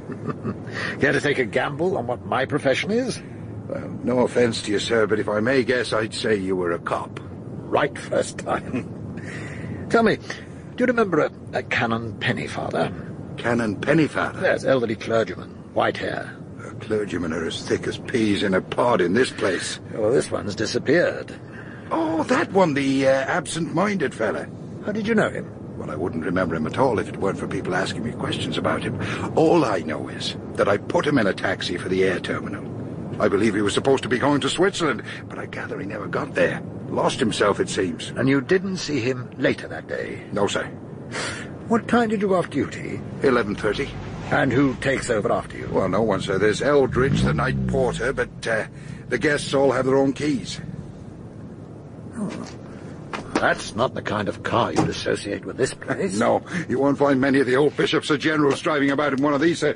Good day to you, sir. A man in a hurry, evidently. Do you know who that fella is? A dangerous driver, I shouldn't wonder. It's Ladislaus Malinowski. He won the Grand Prix 2 years ago. He had a bad smash last year. Well, he seems to have survived it. Well, they say it's right as rain now. Surely he can't be staying at Bertrams. Not his kind of thing at all, I'd imagine. Oh, no, he's not staying here, sir. But a friend of his is. It's a funny old world, isn't it, sir? FAN2266. Yes, sir, I've made a note of it. And you say the owner is Ladislaus Malinowski? Yes, that's right, Campbell. Right, I'll look into it, sir. Oh, and we've heard from a girl at the air terminal. It seems that Canon Pennyfather turned up there on the evening of the 19th. His flight was booked for the previous day, they said. He seemed very confused by it all and just walked off. And if Miss Marple is to be believed, and I can't see any reason why not, he went back to Bertram's hotel. But why did he go out again? That's what I can't fathom. No, I arranged that meeting with the chief, sir. Sir Ronald will see you in half an hour's time. Ladislaus Malinowski? Well, you think he might be the mastermind you're looking for, Davy? It could be, Sir Ronald. He fits the bill. Rather a far throw, I'd have thought. Oh, I know he's supposed to be a daredevil with nerves of steel, or whatever they call him in the papers, and he's got quite a reputation with the women. But that doesn't necessarily qualify him as a master thief. What evidence have you got to support it? Well, I admit I haven't got very much that would stand up in court. As yet, he runs a Mercedes Otto, and a car answering to that description was seen near Bedhampton at the time of the mail robbery. And it's the same kind of stunt we've seen before. Unlike, but not too unlike. The number the constable noted was FAN 2299, not 2266. There aren't many models of that type about, though. Yes, but this doesn't help us much in proving that Malinowski is the man behind the robbery network. I am certain that he was involved in it. There was a Mercedes Otto at the scene of the Midland and West London bank robbery. And you're sure it was the same car? Well, that's what's so frustrating. The woman reported it as FAN 3366. Instead of FAN 2266. It's all the same picture, sir. And Malinowski drove up to Bertrams Hotel this afternoon in a Mercedes Otto with the number FAN 2266. Funny how everything always seems to lead us back to Bertrams Hotel. Yes, it can't all be just coincidence. I want to find out more about that place. I'm sure it's central to the whole issue. Oh, you'll have a devil of a job proving that, Davy. It's probably the most respectable hotel in London, and it has an eminently respectable clientele. I know. It's too damned respectable, if you ask me. I took a look at the register on the reception desk. Sir this and the Honourable that, bishops, admirals, and old ladies up from Cheltenham, and wealthy but very proper Americans. They all fall into a kind of pattern. You can't suspect there's something funny going on at Bertram's just because their visitors are all too respectable. Oh, yes, I know it sounds ridiculous. But, well, it's not natural somehow, Sir Ronald. And you can't get away from the fact that one of its respectable clients, a scholarly clergyman of the Church of England, was seen creeping down the stairs of the hotel at 3 o'clock in the morning. Who saw him? An old lady, a Miss Jane Marple. What was she doing at 3 in the morning? Why wasn't she tucked up in bed? Old ladies are like that, sir. Huh. And this highly respectable clergyman, I take it that this is Canon Pennyfather? That's right, sir. Well, there's another coincidence for you, Davy. We received a report about him in connection with the robbery of the Irish mail at Bedhampton. In what way? When the train was stopped by that signal that had been tampered with, a good many people woke up and looked out, and it seems that another old lady, well, middle-aged anyway, who lives in Chadminster and knows Canon Pennyfather by sight, said she saw him coming into the train by one of the doors. Now, she thought he must have got down to see what was wrong and was coming in again. The train was stopped by 5:30 a.m. Canon Pennyfather was seen by Miss Marple leaving Bertram's Hotel at around 3:30. Now, if he'd been driven up to Bedhampton in a fast racing car... I think you're beginning to get racing cars on the brain, Davy. Just because you don't like the look of Malinowski. Chief, I'd like you to do something for me. I want you to pull a few strings. What kind of strings? I want to know who owns Bertram's Hotel. The real owners, I mean, not the people it's registered in the name of. I suppose it might be done. It's got to be done, Sir Ronald. I'll do what I can, Davy. But it'll have to be handled with kid gloves. So, you're awake at long last. How are you feeling, dearie? I'm not at all sure. Oh, that's not surprising, Ducks. You've been quite bad, you know. Something hit you, a nasty crack, the doctor said. Some man in a car, not even stopping after he'd knocked you down. Have I had an accident? A motor accident? Ah, that's right. Found you by the side of the road when we came home. Thought you was drunk at first. Then my husband said he'd better take a look. It may have been an accident, he said. There wasn't no smell of drink or anything. No, there wouldn't have been. No, anyway, there you were, out like a log. There wasn't anything on you to say who you were, so we brought you back here and got the doctor round. Mild concussion, he says, and told us to keep you lying flat in a dark room. How long have I been here? Since Friday morning. But where are we? I mean, where am I? What is this place? Miss Marple? Miss Marple? Yes, Miss Gorringe, what is it? There's a telephone call for you. Perhaps you'd like to take it in the phone booth just over there, number 3. Thank you.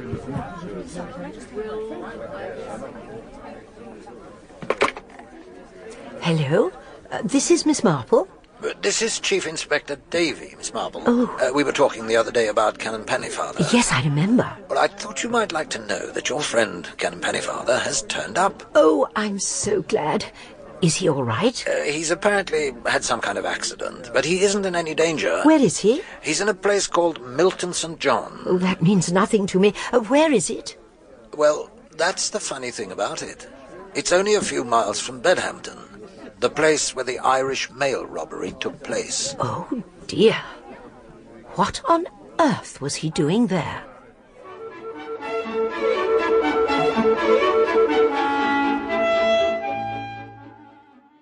My 2 weeks' holiday up in town was coming to an end, and I cannot say that I greatly regretted it. It had been pleasant to go back to the world of my childhood, but I was beginning to suspect that something very sinister was going on at Bertrams. There was one thing at least which helped to set my mind at rest. Poor Canon Pennyfather had been found at last. But when Chief Inspector Davy and Inspector Campbell went down to Chadminster to see him, the mystery of his disappearance seemed more inexplicable than ever. I'm afraid that I simply cannot remember anything at all, Inspector. You said you were knocked down by a car. You must remember that, surely. Well, no, I'm afraid I can't. Then how do you know that a car did hit you? Oh, the woman there, what did you say her name was, Mrs. McRae? Her name was Mrs. Wheeling, Canon Pennyfather. Yes, of course, yes. Well, she told me about it. And how did she come to know that, sir? Oh, dear me, you're quite right. She couldn't really have known, could she? No, I suppose she found me lying by the side of the road and thought that is what had happened. And you really cannot remember anything. How did you come to be in Milton St. John? I've no idea. Even the name is quite unfamiliar to me. For goodness sake, I'm surely you... Gently does it, Campbell. Sorry, sir. Just tell us the last thing that you do remember, sir. Well, I was going to Lucerne to a congress. I took a taxi to the air terminal. And do you remember arriving at the air terminal? Oh, I suppose so. And you caught the flight for Lucerne? Did I? Well, I don't remember doing so.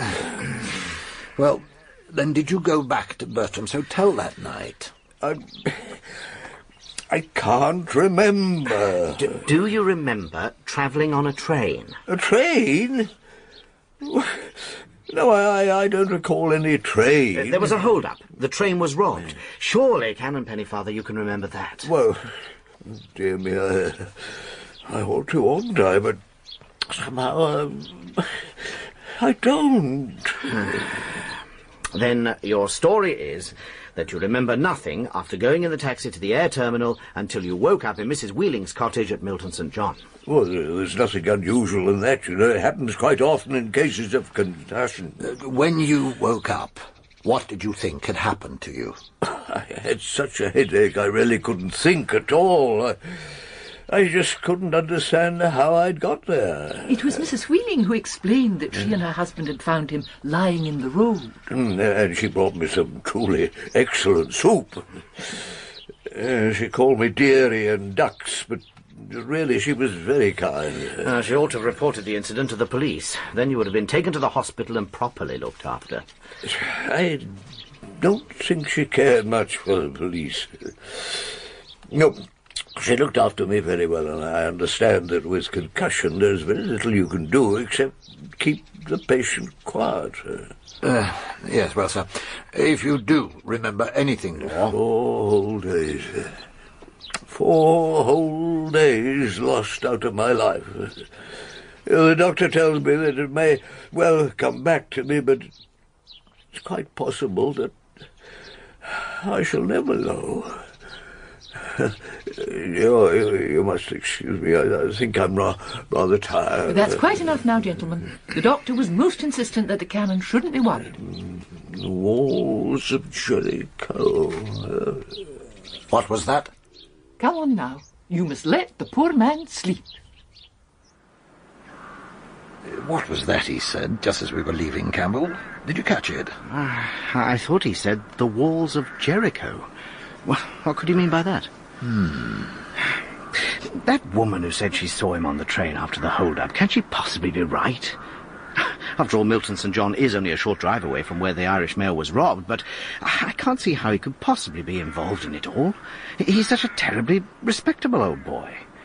We can't possibly suspect a canon of Chadminster Cathedral of being mixed up in a train robbery. No more than we can suspect Mr. Justice Ludgrove of being mixed up in a bank hold-up.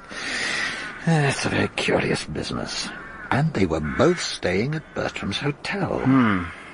So, what's the next step, sir? Well, I'm going to have a little chat with a man called Robert Hoffman. The chief got his name by pulling a few quiet strings. Hoffman's Swiss, but he lives in London.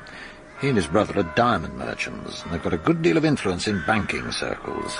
Always on the right side of the law, of course. But what have the Hoffman brothers to do with the robbery of the Irish mail? That remains to be seen. What I do know is that the Hoffman brothers own a lot of property in London, not usually under their own names. And I have reason to believe that they are the real owners of Bertrams Hotel. It is some years since we last met, Chief Inspector. I forget the exact circumstances. The Arenberg Diamonds case. Of course, that was it. And you were an excellent witness for the Crown, if I may say so. The defence was quite unable to shake you. I am not easily shaken. But I am sure you did not come here to talk about the past. What can I do for you? No trouble, I hope. I always wish to remain on good terms with the police. No, I simply hoped you might be able to give me a little information about Bertrams Hotel. Bertrams Hotel? You have a connection with it, I believe, Mr. Hoffman? Oh, there are so many things, one cannot possibly remember them all. So many businesses and so many places. Well, perhaps I shouldn't have said a connection. As a matter of fact, you own the place, don't you? Who could have told you that, I wonder? Well, it's true, isn't it? Very nice little enterprise, I should say. I was there only the other day. Agreeable, old-fashioned clientele, comfortable, old-fashioned premises, nothing rackety about it. A lot of luxury without being luxurious. I know very little about it personally. It is just one of my investments, but I hear that it is doing well. And you have a first-rate man running it. Mr. Humphreys, if I remember right. Humphreys, yes, an excellent man. I leave everything to him. You say you are at Bertram's Hotel the other day, not officially, I hope. Oh, nothing serious. What you might call the case of the disappearing clergyman. You English and your Sherlock Holmes. I hope the staff give you every assistance. They couldn't have been nicer. Miss Gorringe was most helpful. She's been with you quite some time, I believe. Possibly. I really know very little about the place. I'm surprised that you even knew that it belonged to me. You must understand that Bertrams is only part of a chain of properties in London. Are there any other directors apart from you and your brother? Lord Pomfret, Abel Isaacson. Do you really need to know these things just because you are looking into the case of a disappearing clergyman? Why, I suppose it's really just curiosity. Looking for my lost clergyman was what took me to Bertram's, but then I got interested in it, if you know what I mean. And now, at last, your curiosity is satisfied. Well, one thing I'd really like to know is where Bertrams get hold of their staff.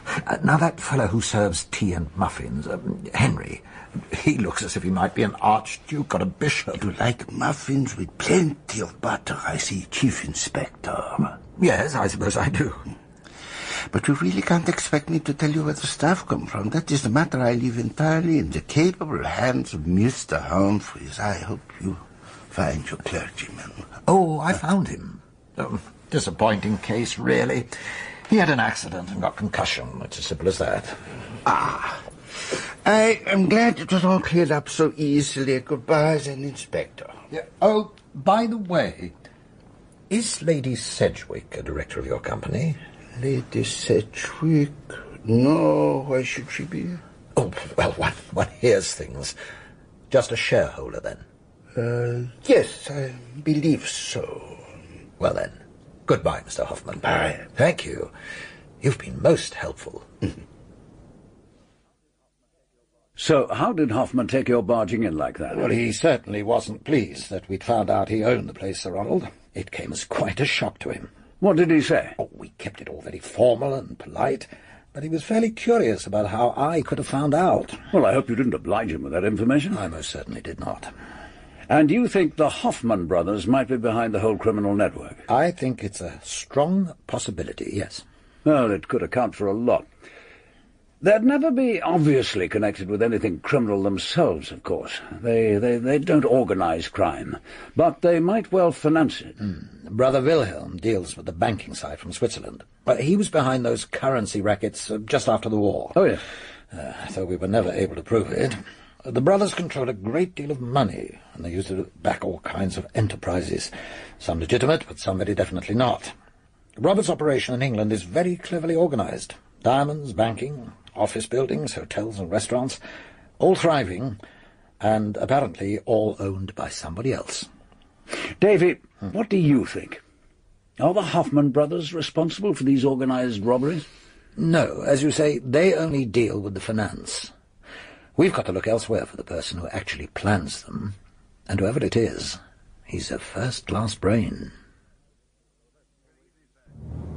Good evening, sir.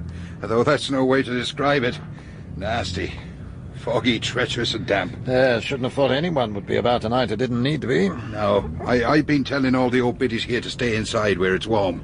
Likely to catch the death of cold on a night like this, or at least get their bags stolen. Notice the racing Mercedes is parked down the street again. Is that so, sir? There's another one just like it, parked not 50 yards from it. Well, that really is a curious thing. Were you wanting a taxi, sir? I don't imagine you could get one for me, even if I did. Not on a night like this. But in any case, I've got business in the hotel. Would it still be the missing clergyman, sir? No, not any longer. He's been found. Oh, well, that's good news.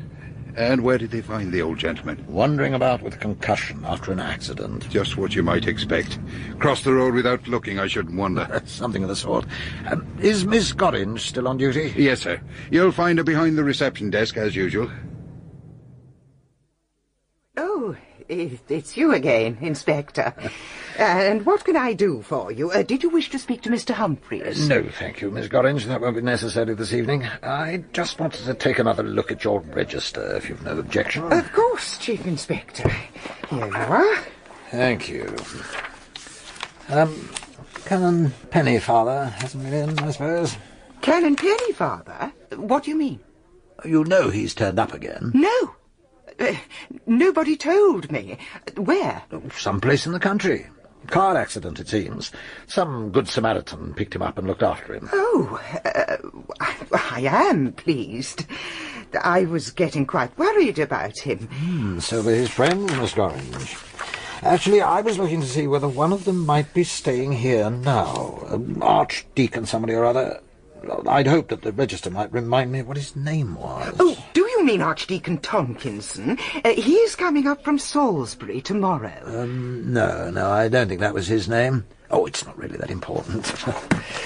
Well, it seems very quiet in here tonight. Well, it's not a very nice evening. Oh, isn't that Miss Marple sitting over there by the fire? Yes, it is. I think I might have a quiet word with her. I'm leaving tomorrow, Inspector.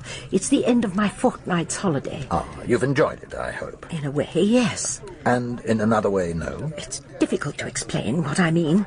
Miss Marple, I don't think anyone can overhear us here. Is there something that you wish to tell me? I don't know whether I ought to do so. It's really none of my business.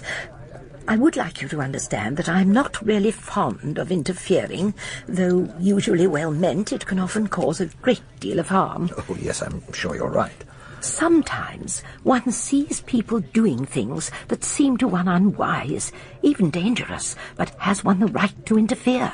Is this something to do with Canon Pennyfather? Oh, dear, no. Nothing whatever to do with him.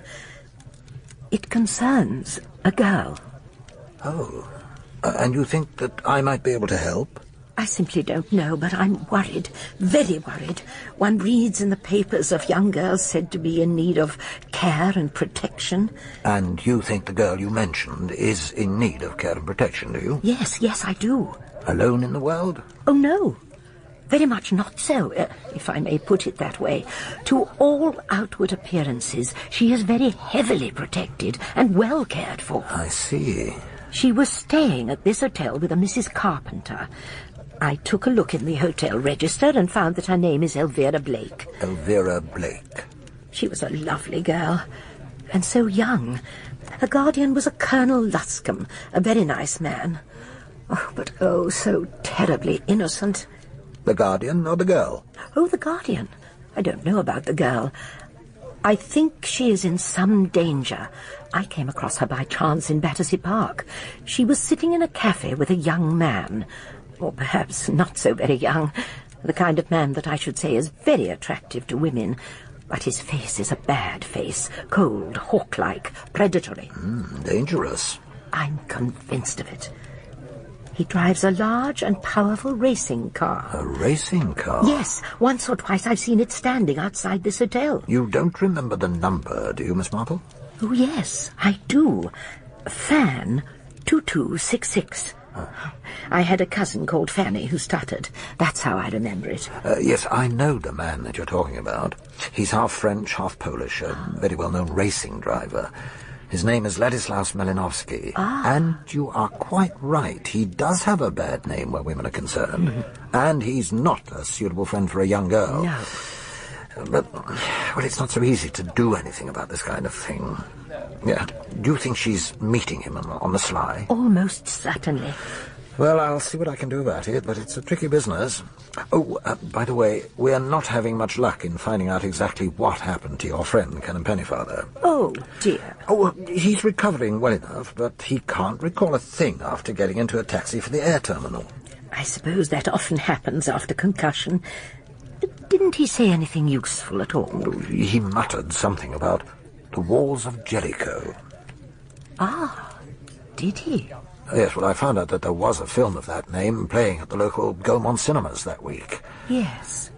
Not his kind of thing at all, I'd have thought, but it's just possible that he could have gone to see it and then come back here. And in that case, why did no one see him come in? Well, let's suppose he arrived after midnight. Took the wrong bus, perhaps. Now, he'd have let himself in, walked up to his room without anyone noticing. Yes, but then what happened? Why did he... Oh, what was that? It was just a car backfiring.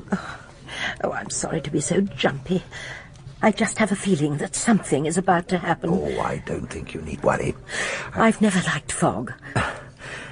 I just wanted to tell you that you've given me a lot of help, particularly the little things you've noticed about this place. They're all beginning to add up. You mean that there is something wrong about Bertrams Hotel? I suspect that there's everything wrong with it. It seemed so wonderful at first, like stepping back into the past, to that part of the past that one has loved and enjoyed. But somehow it wasn't right. It was all mixed up. Real people and people who weren't real.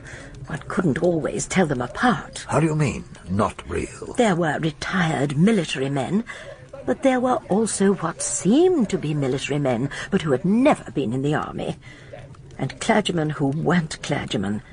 Take my friend Selina Hazy. It amused me at first how she was always anxious to recognize people she knew, and how often they turned out not to be the people she thought they were. And even Rose, the chambermaid. She seemed so perfect at first. She's not the real thing either. She's an actress. It's a better salary here than she ever got on the stage. Oh, but why? What is the purpose of it all? Oh!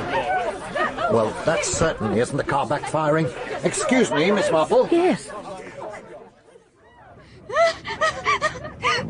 Someone tried to kill me. They shot at me. And then this man pushed me back and got in front of me. And there was another shot and it hit him. Oh, I think he's hurt. Badly hurt. Looks as if he's had it. Yes. I'm afraid he's dead. Oh, no, he can't be dead. He saved my life. Who was it that shot at you? I don't know.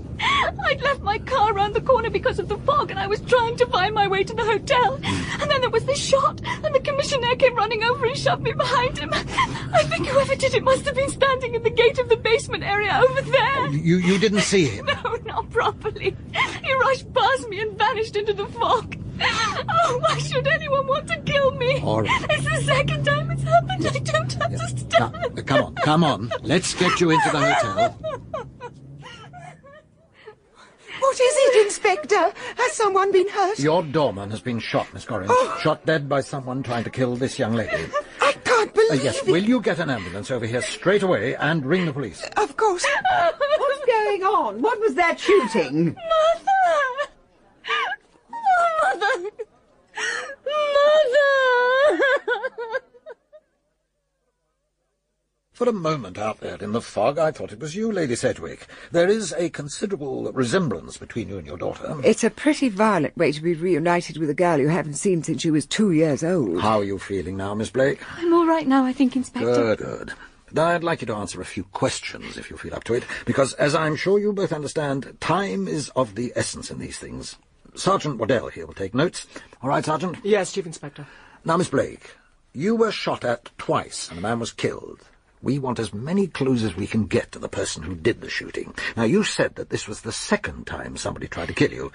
Can you tell us more about what happened on the first occasion? Did I say that? I don't remember. I was just being hysterical. No, I don't think you were, Miss Blake. I think you meant what you said. I might have been imagining things. You'd better tell him, Elvira. Was it something that happened in Italy? Yes. That's where you were at finishing school, is that right? At Countess Martinelli's. Excuse me, sir. What was that name? Martinelli, Sergeant. Thank you, sir. Well, a big box of chocolates came for me at the school. There was a card with them, written in Italian in a big flowery hand, to the bellissima signorina, or something like that. Excuse me, It doesn't matter, Sergeant. It's not important. Go on, Miss Blake. Well, my friends and I, we all had a laugh about it, and wondered who could have sent it. Did it come by post? No, it was put there in my room. Someone must have left it there. He'd bribed one of the servants, I expect. I don't imagine you told the Countess about it. No, I certainly didn't. Anyway, we opened the box and they were lovely chocolates. There were some violet creams, you know, the ones with the crystallized violet on top. They're my favourites. So, of course, I ate 2 of those first. And afterwards, in the night, I was terribly ill. But I didn't connect it with the chocolates. I thought it must have been something I'd eaten at dinner. Were any of the other girls ill? No, only me. I was pretty sick, but I'd recovered by the end of the next day, and I had another of the chocolates, and the same thing happened again. So Bridget and I, she's my special friend, took a careful look at them, and the violet creams had a hole in the bottom that had been filled in again. So we thought that someone must have put poison in, but only in the violet creams that were my favourites. And you still didn't tell the Countess? Well, no, we didn't. She'd have made a terrible fuss. And you didn't try to find out who'd sent them? Well, you see, I thought that it might have been Guido. I see. Never mind, Sergeant. And who is Guido? Well, you see, he's...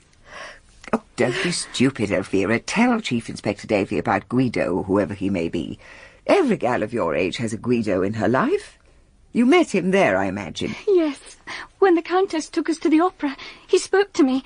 He was very attractive. I would see him sometimes when we went to art appreciation. He used to pass me notes. And I suppose that you told a lot of lies and your friends covered up for you so that you could sneak out and see him? Yes, that's right. What I don't understand is why this young man should want to kill you. Oh, it was so silly. He introduced me to some of his friends and I pretended to flirt with them to make him jealous. And he got terribly angry.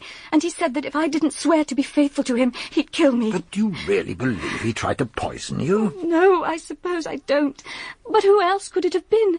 And when I got back to England, I found a note slipped under my door while I was staying at this hotel. What kind of note? It just said, "Be on your guard. There is someone who intends to kill you." That sounds very odd. Were you frightened? I began to wonder why anybody could possibly want to kill me. Then the other day, I was standing waiting in the tube, and there was a great crowd of people, and I'm certain someone tried to push me on the line. My dear child, you're imagining things. Oh, maybe I have been in the past, but after what happened tonight, it must be true. Don't you see? Can't you tell me? Is there anyone who wants to kill me, Mother? Don't be an idiot. Nobody wants to kill you. Why should they? Then who shot at me tonight? In that fog, you might have been mistaken for someone else. It's quite possible. Don't you think so, Chief Inspector? Yes, it's possible. But tell me, Miss Blake, what were you doing outside Bertrams' hotel anyway? I'd been to see an exhibition at the Tate with my friend Bridget. I was planning to drive back to the Melfords' house in Kent, but then the fog came down and I couldn't see a thing. I got as far as Hyde Park Corner and I realised that I would have to give up the whole idea. I knew I was quite close to the hotel where I'd stayed with Uncle Derek, and I was sure they'd be able to find a room for me. I was just coming up to the hotel when I heard the shot. It seemed to go right past my ear. The commissioner came running out towards me and he pushed me behind him, and then... But steady, girl. Steady now. And then, when I got into the hotel, I saw you. I'd never really seen you before. Not like that. And I... Shh, gently now. Gently. Miss Blake, do you know a man called Ladislaus Malinowski? No. No, I don't. I thought perhaps you might. I had an idea that he might be here this evening. Why should he be here? Well, his car is parked close by. I don't know him. You do, of course, Lady Sedgwick. Naturally, known him for years. He's a madman, but you can't help admiring him. Drives like the devil. He'll break his neck one of these days. Would you mind if I went to bed now, Inspector? I'm terribly tired. I'll come up with you. Good night, Inspector. Good night, Miss Elvira. Poor girl. What a terrible experience. She's lying. She knows Malinowski all right. Do you really think so, sir? I know so, Sergeant. She had tea with him in Battersea Park only a day or two ago. How did you find that out, sir? A sharp-eyed old lady saw them together. Didn't think he was a nice friend for a young girl. Well, she's right, of course. Especially if he and the girl's mother... I want him picked up, Sergeant. You'll find his car just around the corner. FAN 2266. I came back because I wanted to talk to you, Inspector Davy. I pretended to Elvira I'd forgotten something. Oh, well, won't you sit down, Lady Sedgwick? I wonder if I could speak to you alone. I'd like a word or two in private. Oh, I don't see why not. Perhaps you'll look into that little matter I mentioned, Sergeant? Oh, of course, sir. I don't believe a word of that about the poisoned chocolates, Inspector. I think she deliberately made it up. But I don't understand why. Well, if you don't know, how should I? She's your daughter. You know her better than I do. I don't know her at all. I've not seen her or had anything to do with her since she was 2 years old when I ran away from my husband. Oh, yes, I know all that. I was always curious why the court didn't give you custody of the child. It's usual, even if the mother is the guilty party in a divorce. Presumably you didn't ask for it. You didn't want it. I thought it better not. On moral grounds? Goodness, no. Plenty of adultery about. Children have to learn to grow up with it. No, it's just that I'm not a safe person to be with. I was born to live dangerously. I thought it would be better for Elvira to have a conventional English upbringing, shielded, looked after. But without a mother's love. Do you still think you were right? No, I don't. I think I may have been entirely wrong. Does your daughter know Ladislaus Malinowski? I'm sure she doesn't. She said so. You heard her. Oh, yes, I heard her. She was afraid, you know, when she was sitting here. Your daughter was scared out of her wits. I know fear when I see it. Can you give me an idea of who might want to kill her? Nobody at all. I think that it's possible the killer could have mistaken her for somebody else. I believe she's due to inherit quite a considerable fortune when she comes of age. Yes, a fair amount of money will come her way. And if the gunman tonight had succeeded in killing her, who would that money have gone to? To her next of kin. And who is that? I am, Chief Inspector Davy. I hope you're not accusing me of trying to kill my own daughter. Nothing of the kind, Lady Sedgwick. But you must admit it opens up a very interesting field of speculation, doesn't it? My little holiday in town was over, and I was back home again at St. Mary Mead, taking up my old life where I'd left it before all those strange and rather disturbing happenings at Bertrams Hotel. I did my best to settle back into my old ways, but recent memories returned to haunt me, particularly that last terrible evening at Bertram's, when the poor commissionaire had been shot dead, going to the aid of that strange, unhappy girl, Elvira Blake. The trouble is that everyone who has had anything to do with that girl has been far too nice. Too many well-meaning people who don't know anything about evil. It's not like my old lady. Well, you mean the one who was staying at the hotel, Miss Marple? That's the one, Sir Ronald. She's had a lot of experience of observing evil, suspecting evil, and going out to do battle with evil. Really? Yes, I'm not going to waste my time with the respectable people who are supposed to be keeping Elvira Blake on the straight and narrow. So, Davy, who can tell you anything useful about her? Well, there's a girl called Bridget, who's her best friend in Italy. She might be useful, if only I can get her on her own. I'm sorry my mother took up such a time, Chief Inspector, but it's not exactly every day we have the police in the house. Mothers are so difficult. So they tell me. A lot of young ladies I come across have trouble with their mothers. I couldn't really speak freely in front of Mummy, but I think you ought to know Elvira has been terribly worried about something, and she's been afraid. She wouldn't exactly admit she was in danger, but I'm sure she was. Yes, I suspected that might be the case. What exactly was it you wanted to ask? Well, first of all, I want to know about a box of chocolates which was sent to Miss Blake in Italy, and which may have been poisoned. Poisoned? I don't think so. At least... There was something? Well, a box of chocolates did come, and Elvira ate quite a lot of them and was terribly sick. She did say that she thought someone must be trying to poison one of us, and we had a look to see if anything had been injected into them. And had it? No, it hadn't. Not as far as we could see.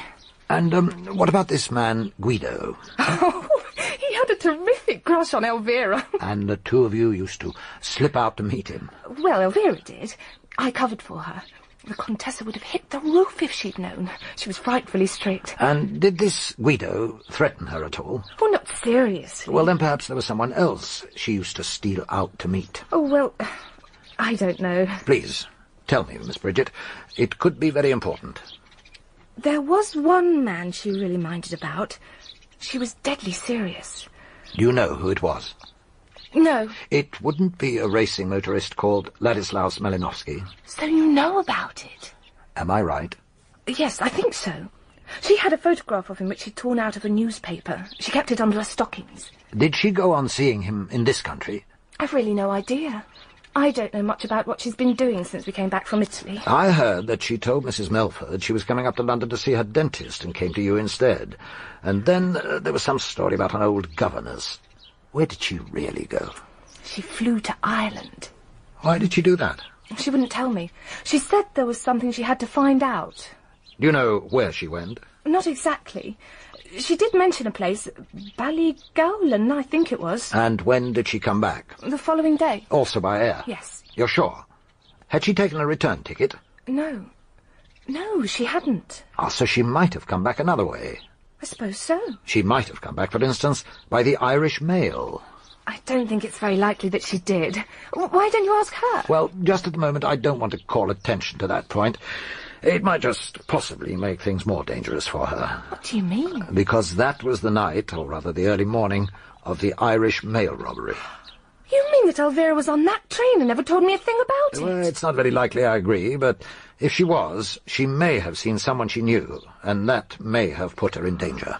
You mean that someone she knew was mixed up in the robbery? It's a possibility, and it's certainly a line I intend to investigate. You have no right to arrest me. This is supposed to be a democracy, is it not? You have nothing against me, nothing. You're not under arrest, Mr. Malinovsky. It's just that we think you may be able to assist us with our inquiries. You own a car, a Mercedes Otto, registration number FAN 2266. Is there any reason why I should not own such a car? No reason at all, sir. There's just one little uncertainty as to the current number. We have a report that the car was recently seen carrying a different registration plate. Nonsense. It must have been some other car. Oh, no, sir. There's no doubt about it. You were stopped by the police not far from Bedhampton. They asked to see your license and took a note of your registration plate. And when was this mythical encounter supposed to have taken place? It was on the night of the Irish mail robbery, and as I'm sure you realise, Bedhampton is only a short drive away from the scene of the crime. Now you really are getting rather fanciful, are you not? Do you have a revolver? Certainly. I have a revolver and an automatic pistol. I have proper licenses for both of them. And where are the firearms now? I think you know very well where they are. The small pistol is in the pocket of my car, and the revolver is in the drawer of the desk in my flat. You're quite right about the one in your desk, but the other weapon, the pistol, is not in your car. Yes, it is. It is in the left-hand pocket. It may have been once. It isn't now. Is this it, Mr. Malinowski? So you took it from my car? This pistol of yours was found in a basement area in Pont Street, in the vicinity of Bertrams Hotel. It has nothing to do with me. I did not put it there. You know that this is the pistol which was used to shoot Michael Gorman on the night of November the 26th? Are you saying that I shot him? Why should I? He was a complete stranger to me. It was a young lady who was shot at. Gorman ran to protect her and received the second bullet in his chest. A young lady? A young lady whom I believe you know. Miss Elvira Blake. Are you saying that someone tried to shoot Elvira with my pistol? I'm suggesting that you may have done so, Mr. Malinowski. It could be that you had a disagreement. You mean that I quarreled with Elvira and shot her? Why should I shoot at the girl I am going to marry? Is that part of your statement? That you are going to marry Miss Elvira Blake? She is still very young. It remains to be discussed. Perhaps she had promised to marry you and then changed her mind. You see, there was someone she was afraid of. Was it you, Mr. Malinowski? Why should I want to kill her? It would be pointless. You say that you intend to marry Elvira Blake. Perhaps you have already married her. If that is so, then you would be the one to inherit her money. And it is known that you are in financial difficulties. No, Chief Inspector, I am not married to Elvira Blake. She is a pretty girl. I like her, and she is in love with me. We had fun together in Italy, but that is all. Just now you said she was the girl you were going to marry. You are too prudish in this country. The mother and I, we are lovers. I did not want to say so. I suggest instead that the daughter and I are engaged to be married. That sounds very English and proper. I think all this has gone far enough. May I have my pistol back? No, you may not. It's done quite enough damage. But I'll be happy to write you a receipt for it. I had only been back for 4 days at St. Mary Mead when I received a telephone call from Chief Inspector Davy asking me to come up to town again. It was of the greatest importance, he said, so I couldn't very well refuse. And when the train drew into the station, there was his familiar portly figure waiting on the platform. He wouldn't tell me what it was all about, and we drove in silence to Bertrams Hotel, where we went straight up to my old room, number 18. You look tired, Chief Inspector. Yes, I've had to get around a bit. As a matter of fact, I've just returned from Ireland. From Ballygowlan? How the devil did you know about Ballygowlan? Oh, I'm sorry, I beg your pardon, Miss Marple. I suppose Michael Gorman happened to tell you that he came from there. Is that it? No, not exactly. Well, then how, if you don't mind my asking? How did you know? Oh, dear, it's really very embarrassing.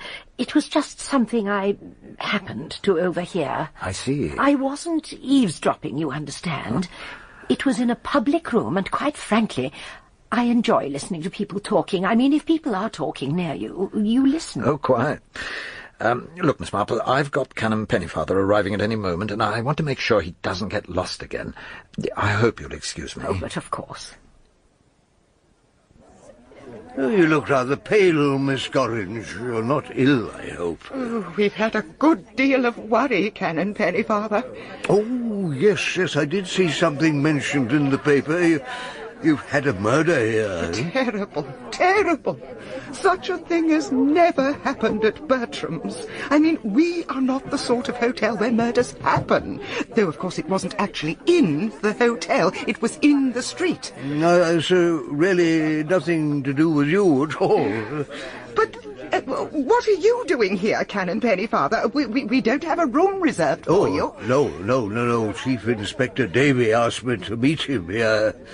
I can't imagine what he wants. He's already been down to see me, you know, and he was rather disappointed, I think, that I couldn't remember anything useful.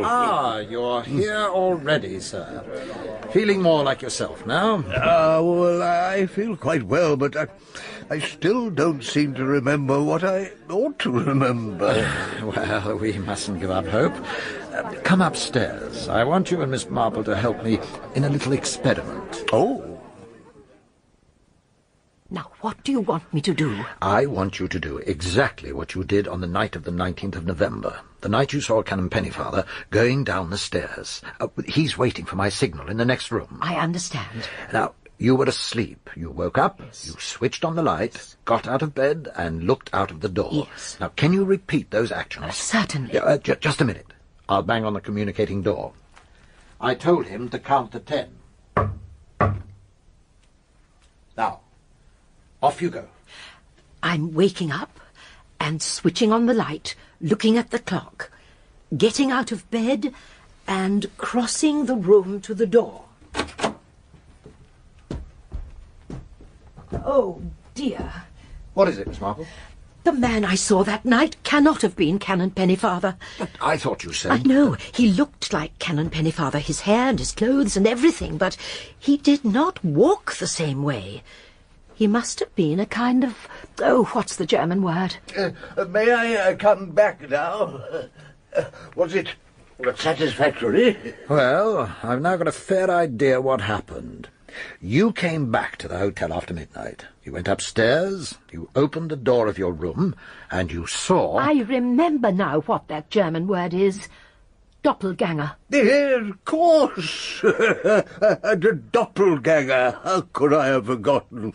I opened the door, and I distinctly saw myself sitting in a chair facing me. As you say, dear lady, a doppelganger. And then... startled out of their lives to see you there when they thought you were safely in Lucerne, somebody hit you over the head.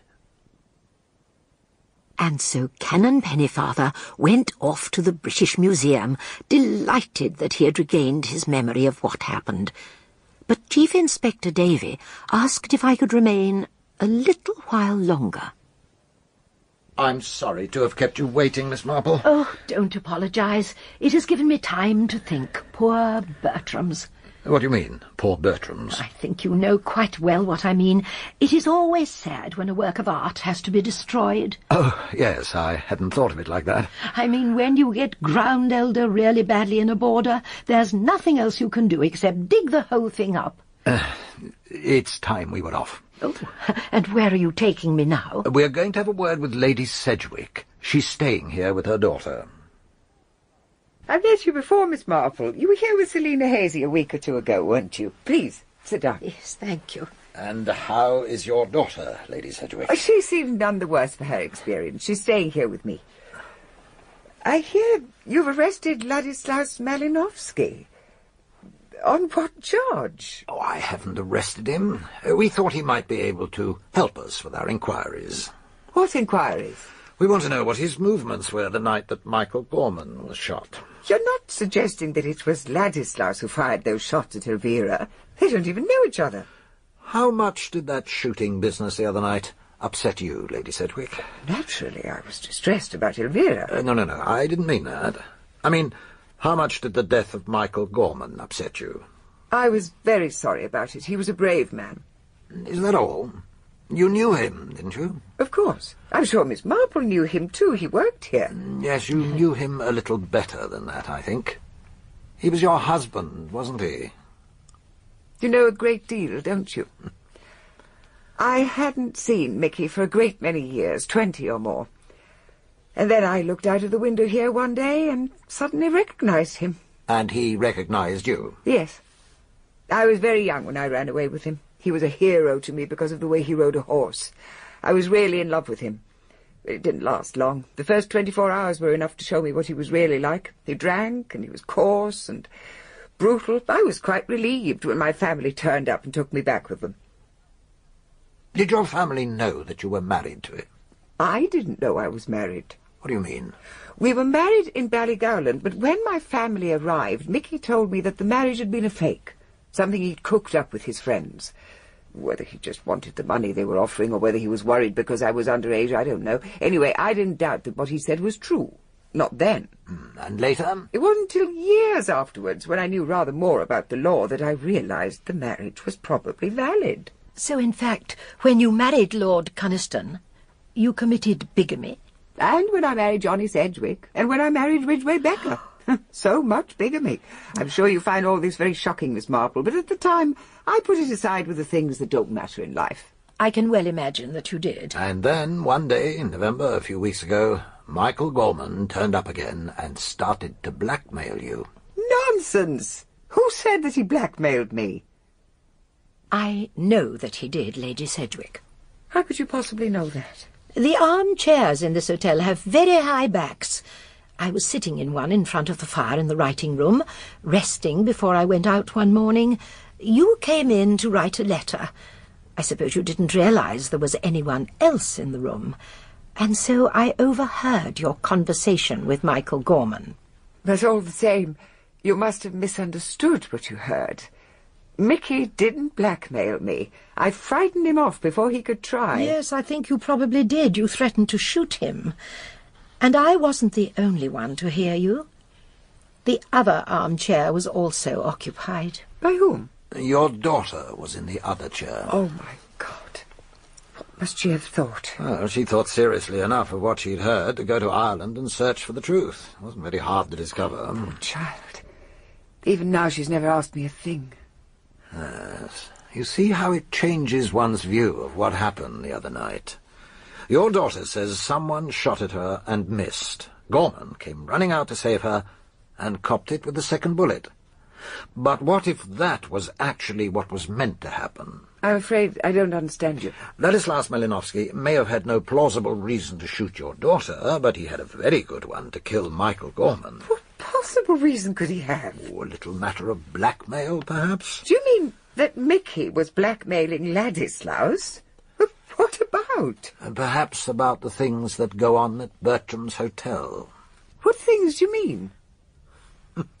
It's been a good racket, well planned and beautifully executed, but nothing lasts forever. Miss Marple asked me the other day what was wrong with this place. Well, I'll answer that question now. Bertrams Hotel is, to all intents and purposes, the headquarters of one of the biggest and best crime syndicates that's been known for years. How very interesting. You don't sound surprised, Miss Marple. I'm not, really. There were so many curious things that did not seem quite to fit in. Bertram's was all too good to be true, if you know what I mean. There were so many little things.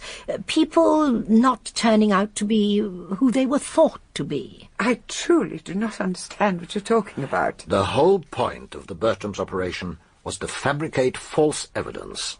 There was this pool of phony characters, mixed up with the real thing, of course, who would pass through the hotel, clergymen, admirals, generals, and the like.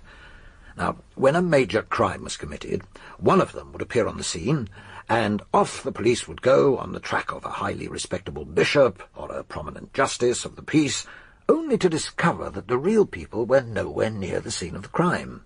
And by the time the smoke had cleared away and all our investigations had led us nowhere, we had no hope of finding out who the real criminals were. And that's only the half of it. And what was the other half, Chief Inspector? The foreign visitors who come to Bertrams Hotel. Rich people, totally above suspicion, mostly Americans, coming here with a lot of luxury luggage which looks the same but isn't. Take the Cabots, for instance. What about the Cabots? Bostonians, very nice people, come here year after year. We took a look at their luggage when they arrived at customs. They had over £300,000 concealed in false compartments in their luggage, the proceeds of the Irish mail robbery. But we'd never have discovered how the bogus persons racket worked, but for one thing. And what was that? The disappearance of Canon Pennyfather. But I'll let Miss Marple explain that one. Yes, he was due to attend a conference at Lucerne on November the 19th, the day before the Irish mail robbery, as it happens. But being an absent-minded kind of person, he got his dates wrong and did not present himself at the air terminal until the evening of the 19th. He discovered his mistake, went to see a highly unsuitable film, and didn't get back to the hotel until after midnight. He went to his room, opened the door, And found a man made up to look like him sitting in his chair. But why should anyone want to pretend to be Canon Pennyfather? Because Canon Pennyfather, or rather the man made up to look like him, was to be the decoy, the red herring, call it what you like, for the Irish mail robbery. He was to be driven to Bedhampton that night in a fast car and put aboard the train.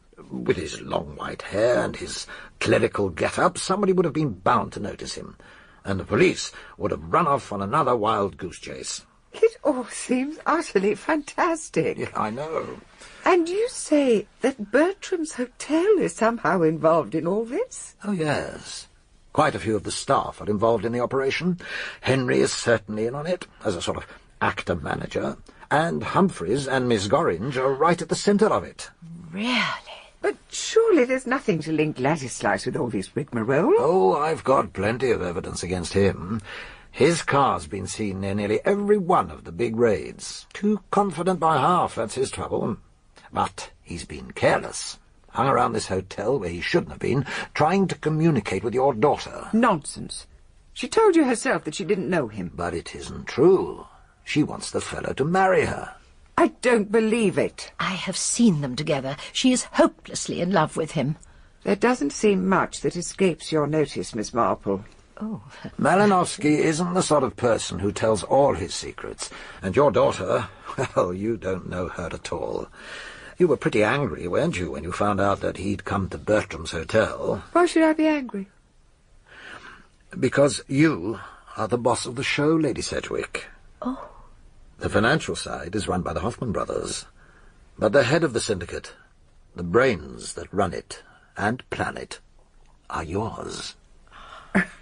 I've never heard anything so ridiculous. Oh, no. No, it's not at all ridiculous. You've got intelligence, courage, and daring. You've tried most things, so you thought you'd try your hand at crime. It was the fun and the danger that attracted you, I imagine, not the money. You are one of the few really interesting great criminals, you know. Very well, Chief Inspector. Have it your own way. Yes, I ran this show, and I loved every moment of it. It was glorious fun, and I'm glad I did it. I've had a good run for my money. But you're wrong about one thing. Ladislas didn't shoot Mickey Gorman. I did. Miss Marple heard me threaten to shoot him if he tried anything, and that's just what I did. You're a witness to this, Miss Marple. I killed Gorman. And now, Chief Inspector Davy, catch me if you can. Oh, stop her. She's going to kill herself. She's doing nothing of the kind. She's shinning up the drain pipe. But she'll fall. Why is she climbing up? Because her only hope is to make it across the roof. Good God, look at her. Climbing like a cat. She'll never manage it. Oh, she'll manage it, all right. Well, aren't you going to do anything? What, with my bulk? I've got my men posted ready for something like this. They know what to do. I wouldn't put it past her, though, to beat the lot of them. Come on, we'd better go downstairs. No sign of her, sir. She seems to have given us the slip. But you can't possibly have got far. She must have got to her car, sir, but I put 2 men to watch it. Well, get after her, quickly.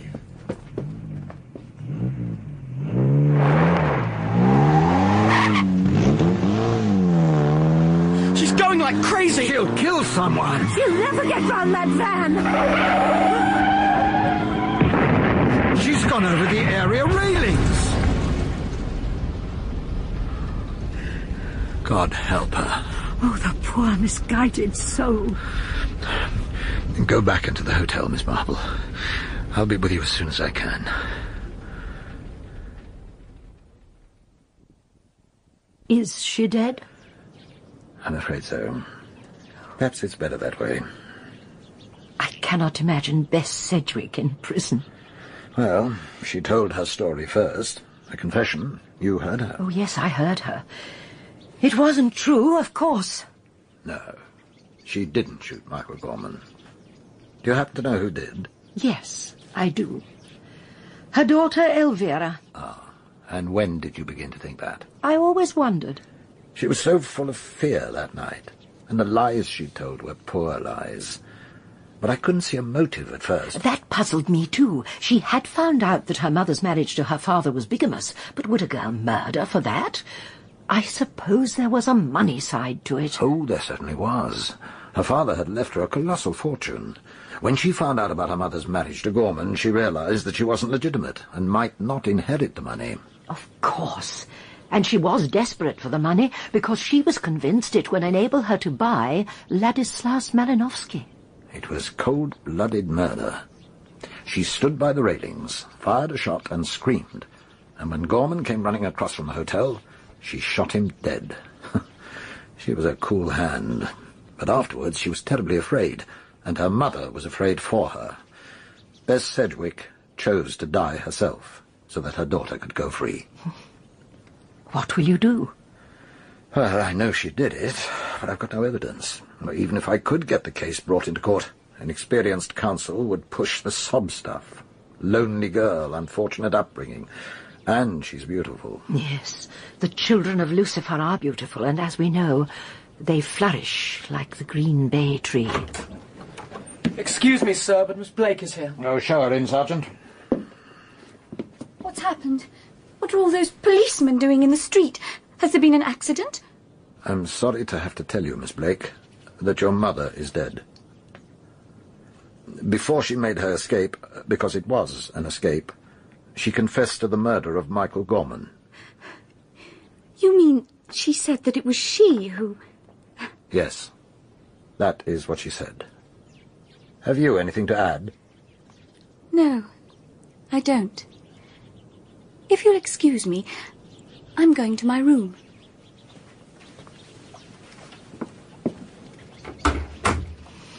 And she looks like an angel out of a Botticelli painting. Are you going to let her get away with it? After her mother gave her life for her? No, by God, I'm not. I know you'll manage it, Chief Inspector. That girl is guilty of cold-blooded murder. And may God have mercy on her soul. There must be some way to prove it. Oh, I think you may find that though Malinovsky may be the devil incarnate behind the wheel of a racing car, he won't show the same sort of courage if he's faced with the gallows for the sake of a silly young girl. You've got a great knowledge of the world, Miss Marple, for someone who lives in a quiet country village. It is because I live in St. Mary Mead that I understand about human nature. And now, if you'll excuse me, I must get back there as quickly as I can. There's a parish meeting about the restoration of the church roof, and I simply dare not miss it.